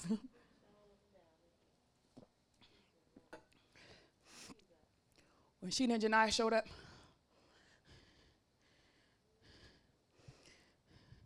it was part of a victory. But as you've ever been away from the people of God for a minute, it takes more than just showing up. It takes more than an act of obedience. It requires many, many more acts. My life as a pastor revolves around the idea that I have to train people for the kingdom of God. I didn't get that until recently. I said, everybody preaches. I just preach. I said, everybody builds buildings and Sunday schools and praise and worship teams. I just build buildings with Sunday schools and praise and worship teams. I said, God, I have to go through a lot of pain to keep doing something that seems so superfluous, extra, redundant. There are enough churches. Somehow, if I didn't do this, you would make sure they all are okay. It seems mighty a lot to do something that is so abundant in America. Church, that is abundant. People have told me, Pastor, if I wanted to go to any other church, I got plenty of churches I could have picked. Something about your church. I was like, okay, great. And then I realized very few churches, and I know it to be true that it's very few, because if it was many, then the Christianity in America would look different. But very few churches train athletes for the kingdom of God. What is sad is that the whole thing is a race of character and spirit.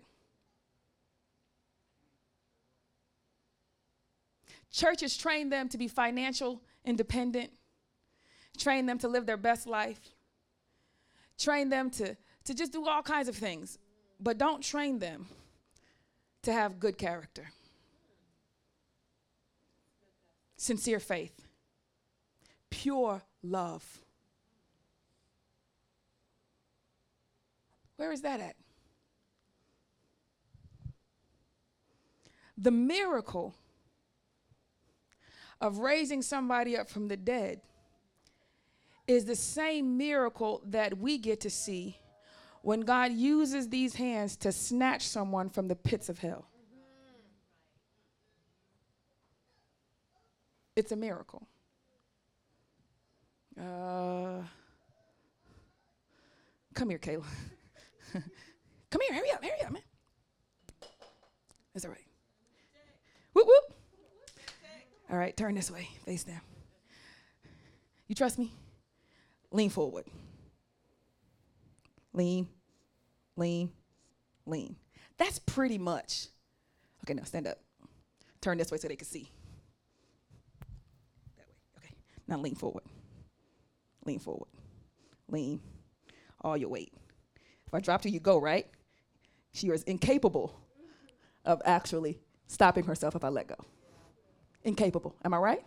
If I let go at this angle, you can tell she's incapable of stopping herself. That ability is miraculous. Thank you, baby. And I don't mean physically.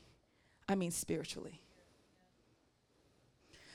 To see someone go so far as Satan's gates open, mouth wide, and then we go, snatch! You was almost disqualified. Snatch! Your foot almost crossed that line. Snatch! They almost called a foul on the play, flag on the play. Snatch! You almost got counted out. Snatch! Y'all don't want to. It's all right. You ain't got to be excited about it today. But one day you're going to look back and go, my God, today. Snatched out. Some of you got snatched out.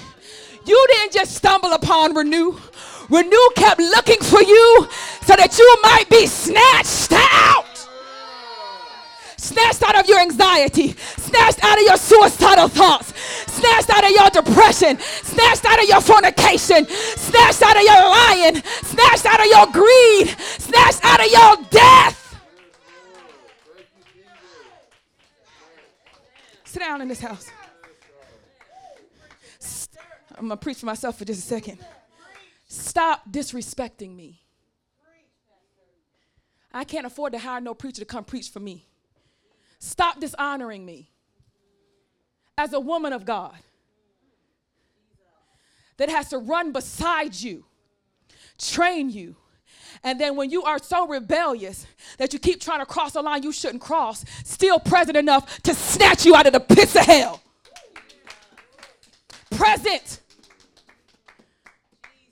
Some of you as believers, I had to be present. Not giving back to you what you gave to me. Not writing you off or devaluing you. Just to say present. Because you don't know how close you are to that disqualifying line. You have no clue. You're so busy thinking you got it under the control, you don't even recognize that you are too close to that line. And I'm running beside you, going, baby, you too close. Baby, slow down. Baby, slow down.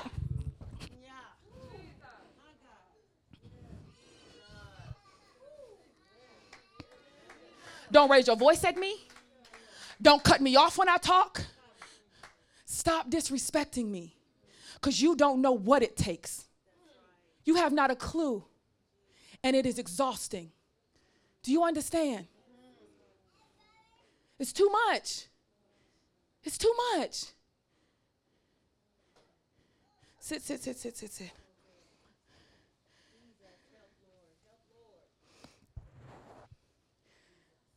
When you hear me speaking and we're one-on-one, and you speaking, didn't mean you stop speaking. It don't mean you challenge me. It means that you recognize, can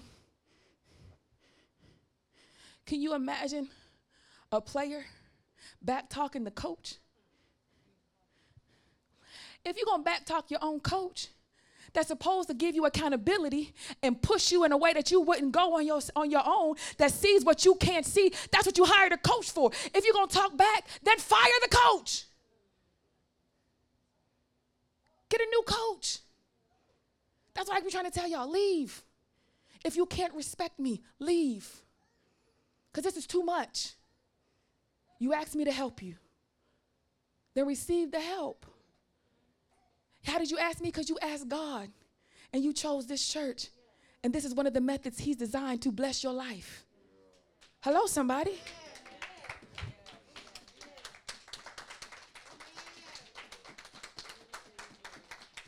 One of the things we love about the Karate Kid story, remember, everybody know the Karate Kid? Is we all loved how this kid had a passion to be a karate winner. Karate champion.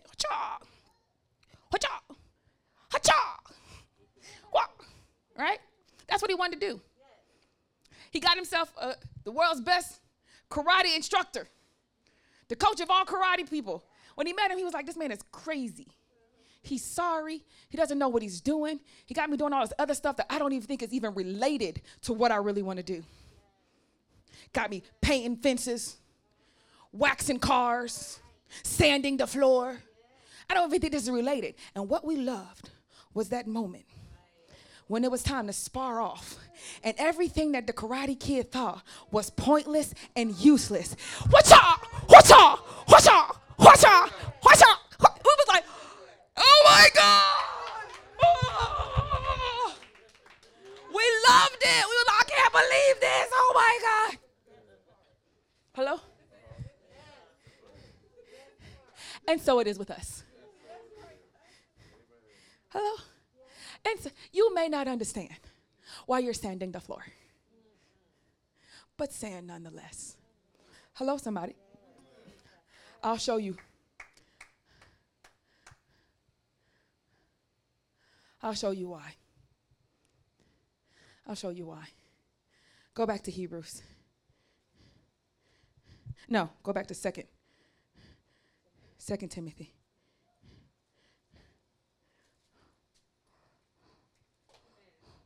Are you there?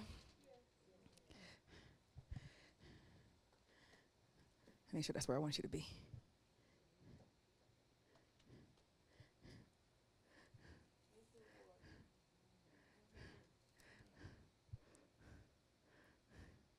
Go to 2 Timothy chapter 2.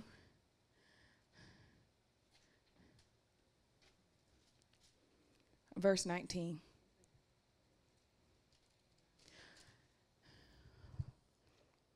When you're there, say amen. Nevertheless, the solid foundation of God stands, having this seal. Let's stop right there so I'll give you some background. Paul is teaching again on Hymenaeus and some other people that have fallen away, that profess Christ and fallen away. And he's trying to encourage Timothy. Timothy, you don't have to worry about this kind of stuff because there's a seal of God. Because as pastors, we could get so, or maybe not just pastors, some of y'all do this too, so busy trying to figure out if somebody is a real Christian or not. And maybe you do this to yourself. Hello, somebody. But you're so busy trying to figure out if you're a real Christian. And so many other church members and leaders might be trying to look at somebody else to see if they're a real Christian. Paul then encourages Timothy that we don't have to worry about that. He says, because there's a seal that God has on his people. And that's where he picks up. He says, nevertheless, the solid foundation of God stands, having this seal. What is that seal? The Lord knows who are his. You don't ever have to worry if the body of Christ is somehow going to be tainted. You don't have to worry if somehow the foundation of renewal is going to be affected. Minister Monifa, I said, we're in a real battle since the top of the year in our church, a spiritual battle, not a physical one. It manifests physically, but it's spiritual. Make sense? So we've been in a battle since the top of the year. I said, some of these battles are at our foundation. And she said, well, it's foundational. We need to do something more. I said, I've already put in place what we're going to do. Minister Monifa said, well, we got to do something about this foundation. And I tried to calm her to say, our foundation will be fine. No, Pastor, we need to do some more. We already did it. Everybody in the church was fasting. Everybody fasted. All y'all fasted. Everybody. People here, not here for 21 days. Everybody fasted. We're doing stuff. No, we need to do more. For the foundation. The foundation is fine. How do I know? Because the Lord knows who is what? His. Do you know? Hopefully. Maybe you might be unsure from time to time in your life. But one thing we do know, that you being his is not contingent upon what you know. You being his is not contingent upon what you know.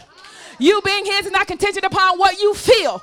You being his is not contingent upon what they say. You being his is not contingent upon what you do. You being his is contingent upon what he knows.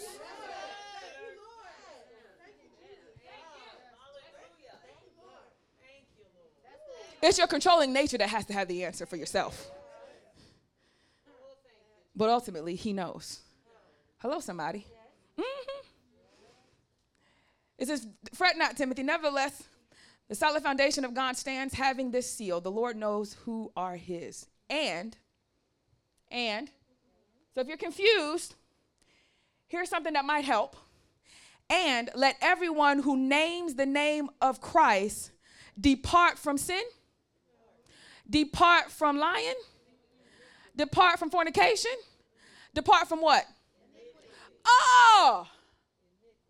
Remember, this is a race of character and spirit.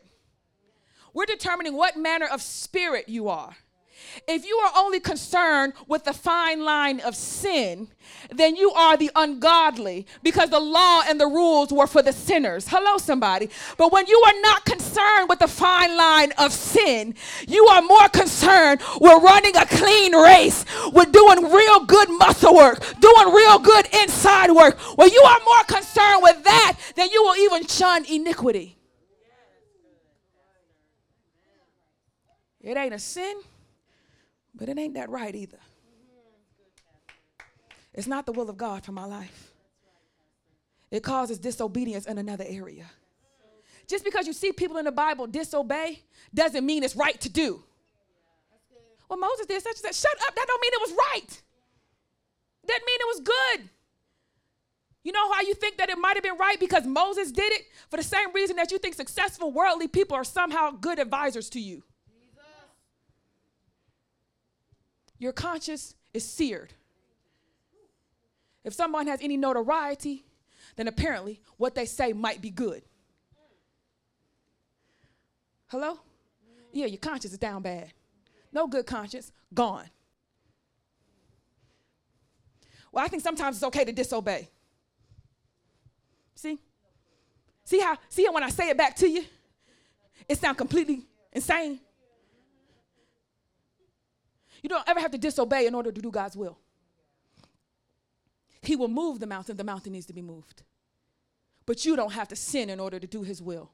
If he says don't touch the ark, even if it's fallen, don't touch the ark. I don't care how many examples you think that it was somehow successful. You're looking at physicality and not spiritual. Is that plain? I'm just making sure, because y'all conscience be bad. Weighing things wrong. Your scale is off. And it's hard to show you that. So I'm hoping you really see it. Let God be God. Let God be God. It would appear that a perfect man should never have to endure such hostility from sinners. And when you know that you are right, then surely you should protect yourself. Is that what Christ did? No. And I promise you, we are never as right as him. So why do you keep taking yourself down off the cross? Look to him. Hello, somebody. Woo, come on and bless the name of the Lord. Woo. Let's keep going. I'm gonna finish this today, and then we'll go home. That's Timothy. I'm gonna finish 2 Timothy. The Lord knows who are his, and let everyone who names the name of Christ depart from iniquity. But in a great house there are not only vessels of gold and silver, but also of wood and clay, some for honor and some for dishonor.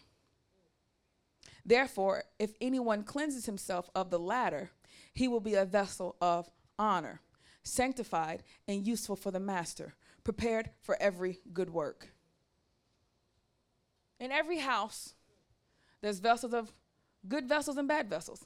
And it defines them. There's some that can be destroyed, vessels that can be destroyed. Clay. Metal, you can't really destroy it. You can melt it down, but you can't really destroy it, like clay and straw. Silver and gold, you can only change the form, but it remains. Make sense? In terms of vessels. He says, if you want to be a vessel of honor, then you have to get rid of what? Dishonor.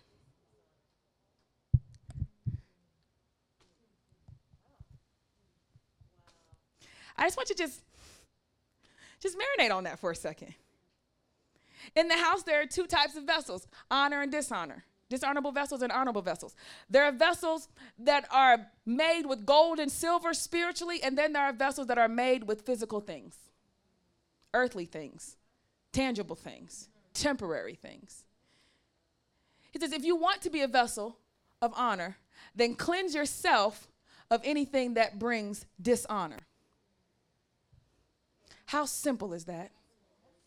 Rather than trying to figure out which vessel am I, because that does not matter what you know, because you are not his based off of what you know. You are his based off of what he knows. So rather than trying to figure that out, why don't we just start with removing anything that will be dishonorable to the Father?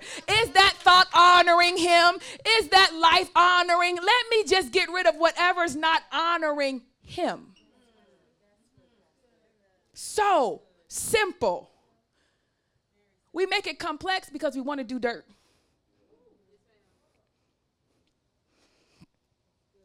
He says, flee also youthful lusts, but pursue righteousness, faith, love, peace with those who call on the Lord out of a what? It says don't pursue them by yourself with your self-righteous self. It says go with other people that are also pursuing the same thing. That was the instruction. Flee youthful lust. The fact that we have to put a disclaimer that they are youthful would indicate that some grown folk is still going after childish stuff. You was too old to still be dealing with wanting that. You too mature in God to still be over there. You know what's over there. You know who's over there. You know what he gonna do, how she gonna act. You know what's over there. You need to flee these youthful lusts. Some of y'all is too old in God and definitely too old in years. But I would say you too old in God because I've pastored you far too long for you to crave such youthful lusts. It's too much. You're not a babe in Christ. Get yourself together. Hello, somebody. Training doggone athletes. I got you over here running bleachers and everything. Now you want to be like, well, maybe I should just walk at a leisurely pace. You too big for that. You too grown. Y'all got too much word. Hello? He says, but avoid foolish. What he's doing is he's telling you how not to get disqualified. He's telling you there's a way you got to run this race. So here are some basics that generally would keep you from not getting disqualified. Like don't do the drugs, don't do this. These are the rules, all right? And how to make sure that you stay within the rules without having to memorize the rule book. You ain't got to know all the rules. If you just live like this, you won't break none of them. He says, but avoid foolish and ignorant disputes, knowing that they generate what? What is a foolish dispute? It's when you're arguing about something and what you stand to gain doesn't exist.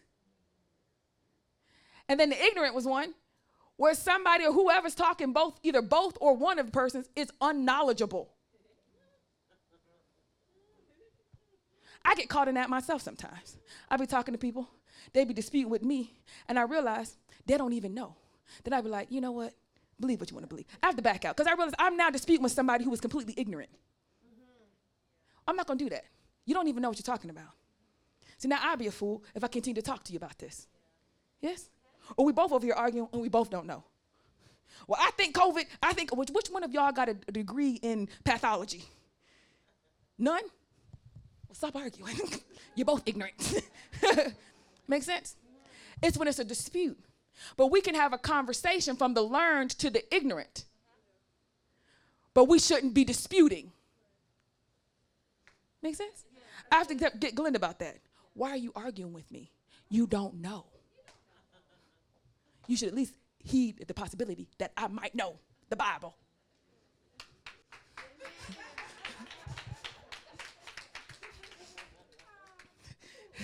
Give me the benefit of the doubt that the pastor might know the Bible. You sat under me for 8 years. You're right. Where was I? All right. And a servant of the Lord must not quarrel, but be gentle to all. Oh, how we fall short. Must not quarrel, but be gentle to all. Able to teach, patient, in humility, correcting those who are in opposition, if God perhaps will grant them repentance so that they may know the truth. You've got to be patient. You've got to be gentle. You got to be teachable. You got to be humble. Just so with people who are opposing you, they are literally telling you, I don't like it. I understand. But maybe you might want to consider. I fall short of this often. That you do this in hopes that they might come to truth and be able to repent. Because what you don't want to happen is that you quarrel with them so much so, hello somebody, that even when they see the truth, you've allowed them to be so angry that they don't even want to walk in the truth. Hello? That's what good servants do. What kind of servants? That's what good servants do. And that they may come to their senses and escape the snare of the devil, having been taken captive by him to do what? Please. Please. I know some of y'all ain't never read this before. I know you didn't, because you never recognized that you quarreling in ignorance. Hello, somebody. You not being teachable or patient is a direct reflection that you have been taken captive by Satan. Not just, oh, woe is me, I'm captive. No, he's got you captive that you could do what he wants you to do. That's uniquely different. I know most of y'all thought, well, I mean, I may not be free, but you just thought like it was just affecting you. That, it's just me. I'm just, I'm in prison right now. I'm down bad. Yeah, you've been taken captive that you might perform everything Satan wants you to perform.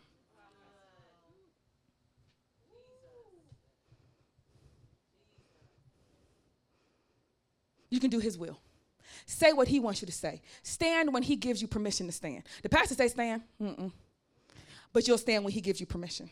If he doesn't give you permission, you won't. You'll smile when he says it's okay for you to smile. You'll say amen when he says you've been held captive to do his will. When the pastor said, come on and say amen.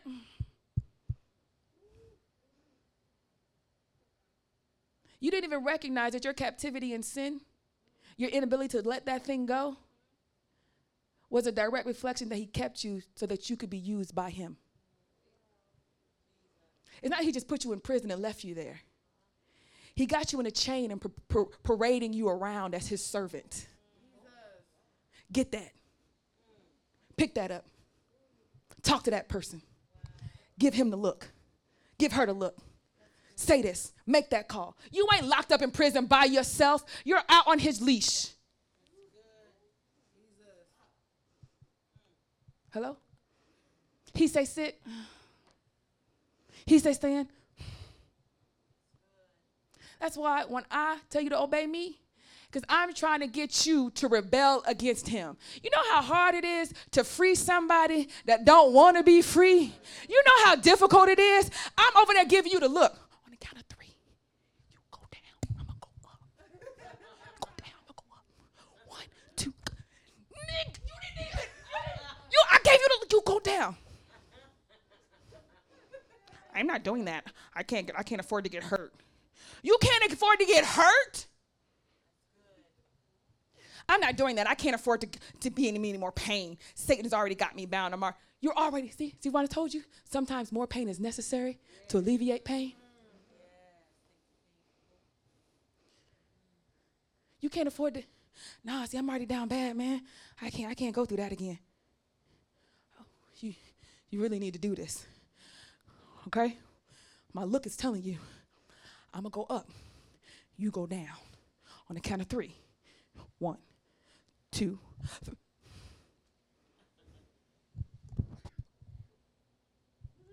Why didn't you?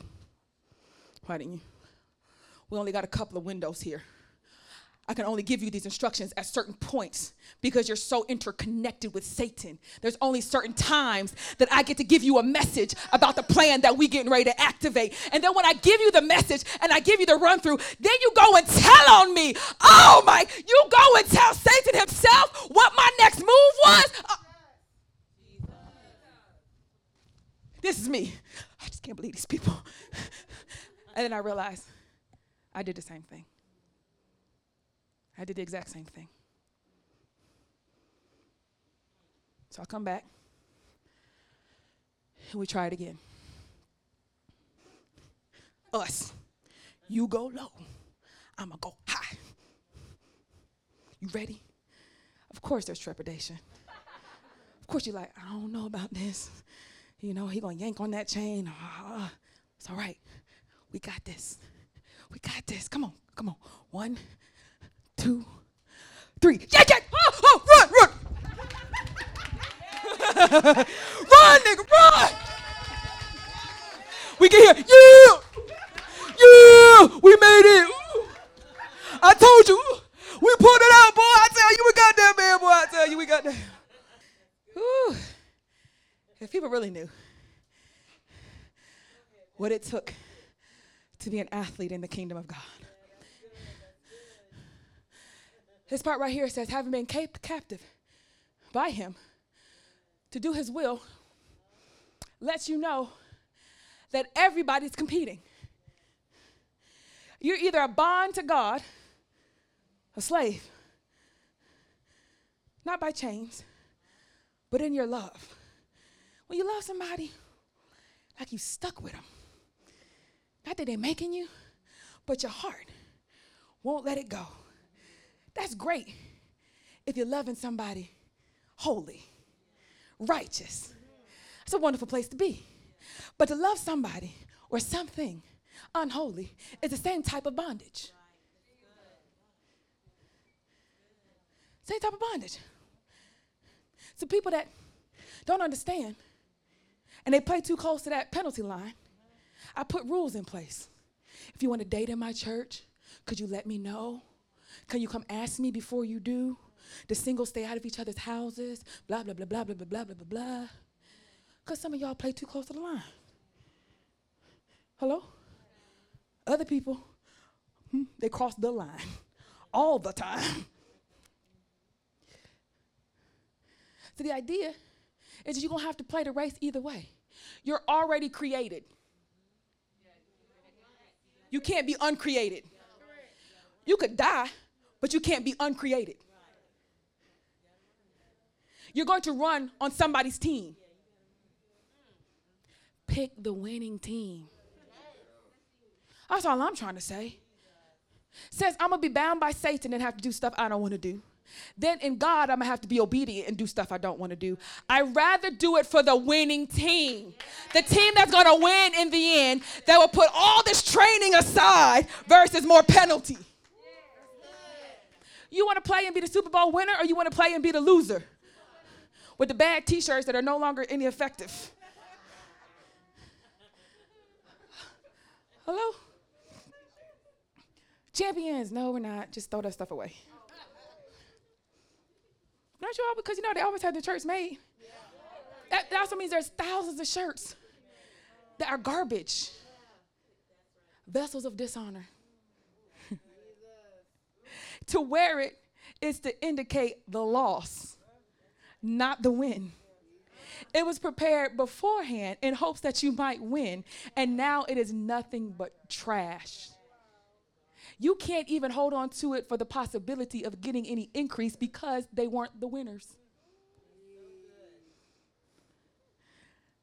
Nobody counts the losers. Christ is telling you, be on the winning side of the competition. Amen? Hello? Woo! It says, but know this. I'm almost done.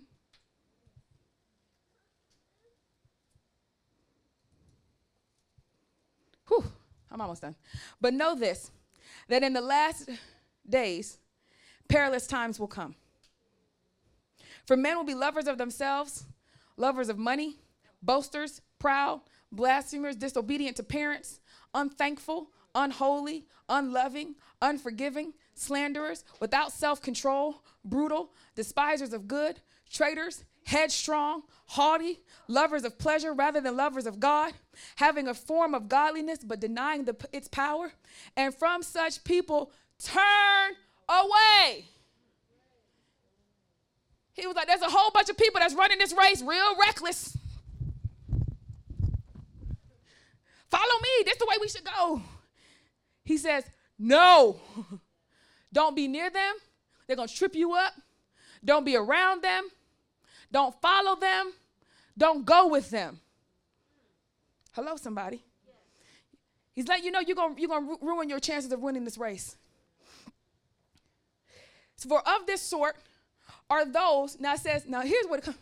These type of people creep into households and make captives of gullible women loaded down with sins, led away by various lusts, always learning and never able to come to the knowledge of truth. these kind of reckless runners, they show up right when you are overwhelmed with your silly self. Now, it's not that this doesn't happen to men. It's that the idea of women symbolically represents future and seed and promise. To capture the woman is to capture the mechanism that grows the life. So these various people creep into households to get you when you're overladen with sin. When you're feeling real down bad about your situation. And you ran too close with them. And their job is to make you captive. To hold you there presently. It could be your own sin. You could be your own lure into captivity. Your past has now become the plague of what's creeping into your new present, making you ashamed and embarrassed and laden. So now you is creeping to your own house, self-sabotaging yourself, pulling yourself away. Because you feel inadequate and insufficient, you give up. What's the point? Since I'm already there in it, I might as well go even further. Has anybody ever said that in the midst of one sin, then decide to maximize sin even more? I said, has anybody ever been there? Let me see. Oh, okay. I just want to make sure. Hello? Yeah, this is you coming to get yourself, to lure yourself into captivity. Hello? I don't want to put too much emphasis on it having to be an actual person outside of you. But the idea here is that all of this gullibleness and guilt is a terrible combination. To be gullible means that you don't really understand what is happening to you. And while you don't understand, you're emotional.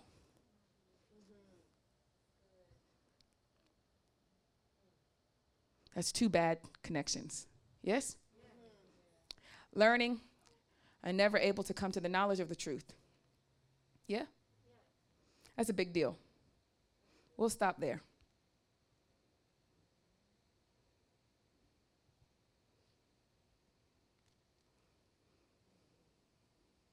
Yeah, we'll stop there. Always learning, but never able to come to the knowledge of the truth. That word knowledge, to know, is an intimacy. To know something is not just to have learned it mentally, but have received it through experience. So he's saying that they're always learning, but never really received it as a part of them, taking it into themselves. Like, I know what the Bible says. I know what's wrong, but. I know I shouldn't, but. See, this is a person that has learned, but never come into the knowledge of truth. You haven't had an intimate relationship with truth. So it stays as head knowledge, but you are not able to produce from that. To know, biblically, is to like have sex. To know Adam knew Eve, and they had Cain and Abel. Does that make sense? So when the Bible uses words knowledge or to know, it means to take one in and to produce. So you may know something, but you're not able to actually produce what it is that you know. How many people have been there? Mm-hmm. Yes. This means you have learned, but you have not come into the knowledge. Yes? And when an athlete has to train in golf or any other sport, we can tell you over and over and over again. What makes a clear delineation between whether someone would be a good athlete or not is something that they call mind-body connection. Okay, am I right? Okay. It's mind-body connection. And that means that a person will be a good physical athlete if, like, you could play basketball really well if you're able to do one thing. Is that right, Ray? Is that, hello? You can know if you're going to be a real good athlete in basketball if you're able to do one thing right off the top. Do you know where your body is, and can you get your body to do what your mind told it to do? Make sense? Now, Jewel is excellent mind-body connection in tennis, but in nothing else. Nothing else.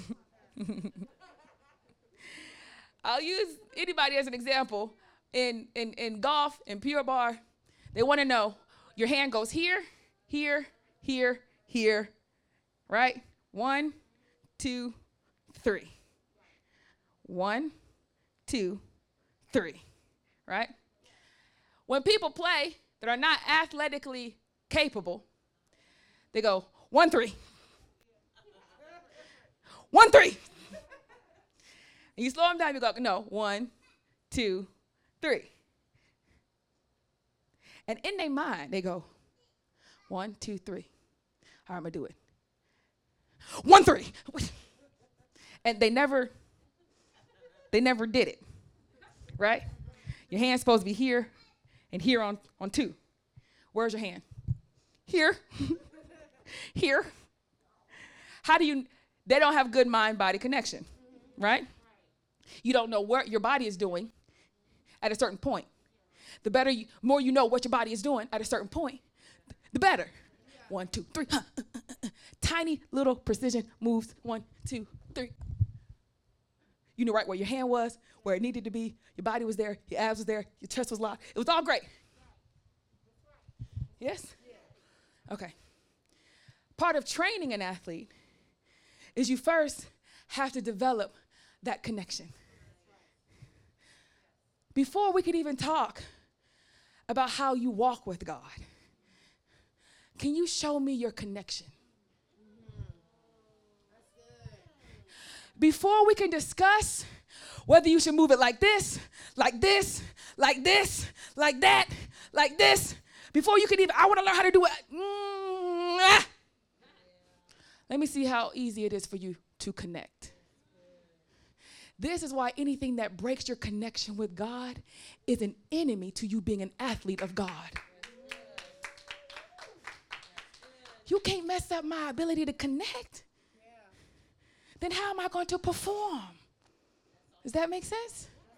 One of the reasons I don't sleep around is because I don't want it to mess up my connection with God, that I might perform my reasonable service. Hello, somebody.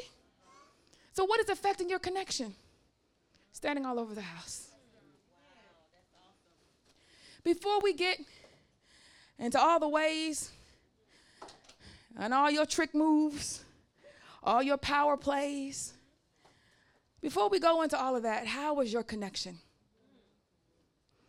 How are you connecting with the Father? Is it an ease? Do you have to wait for catastrophe? Do you have to be slowed down?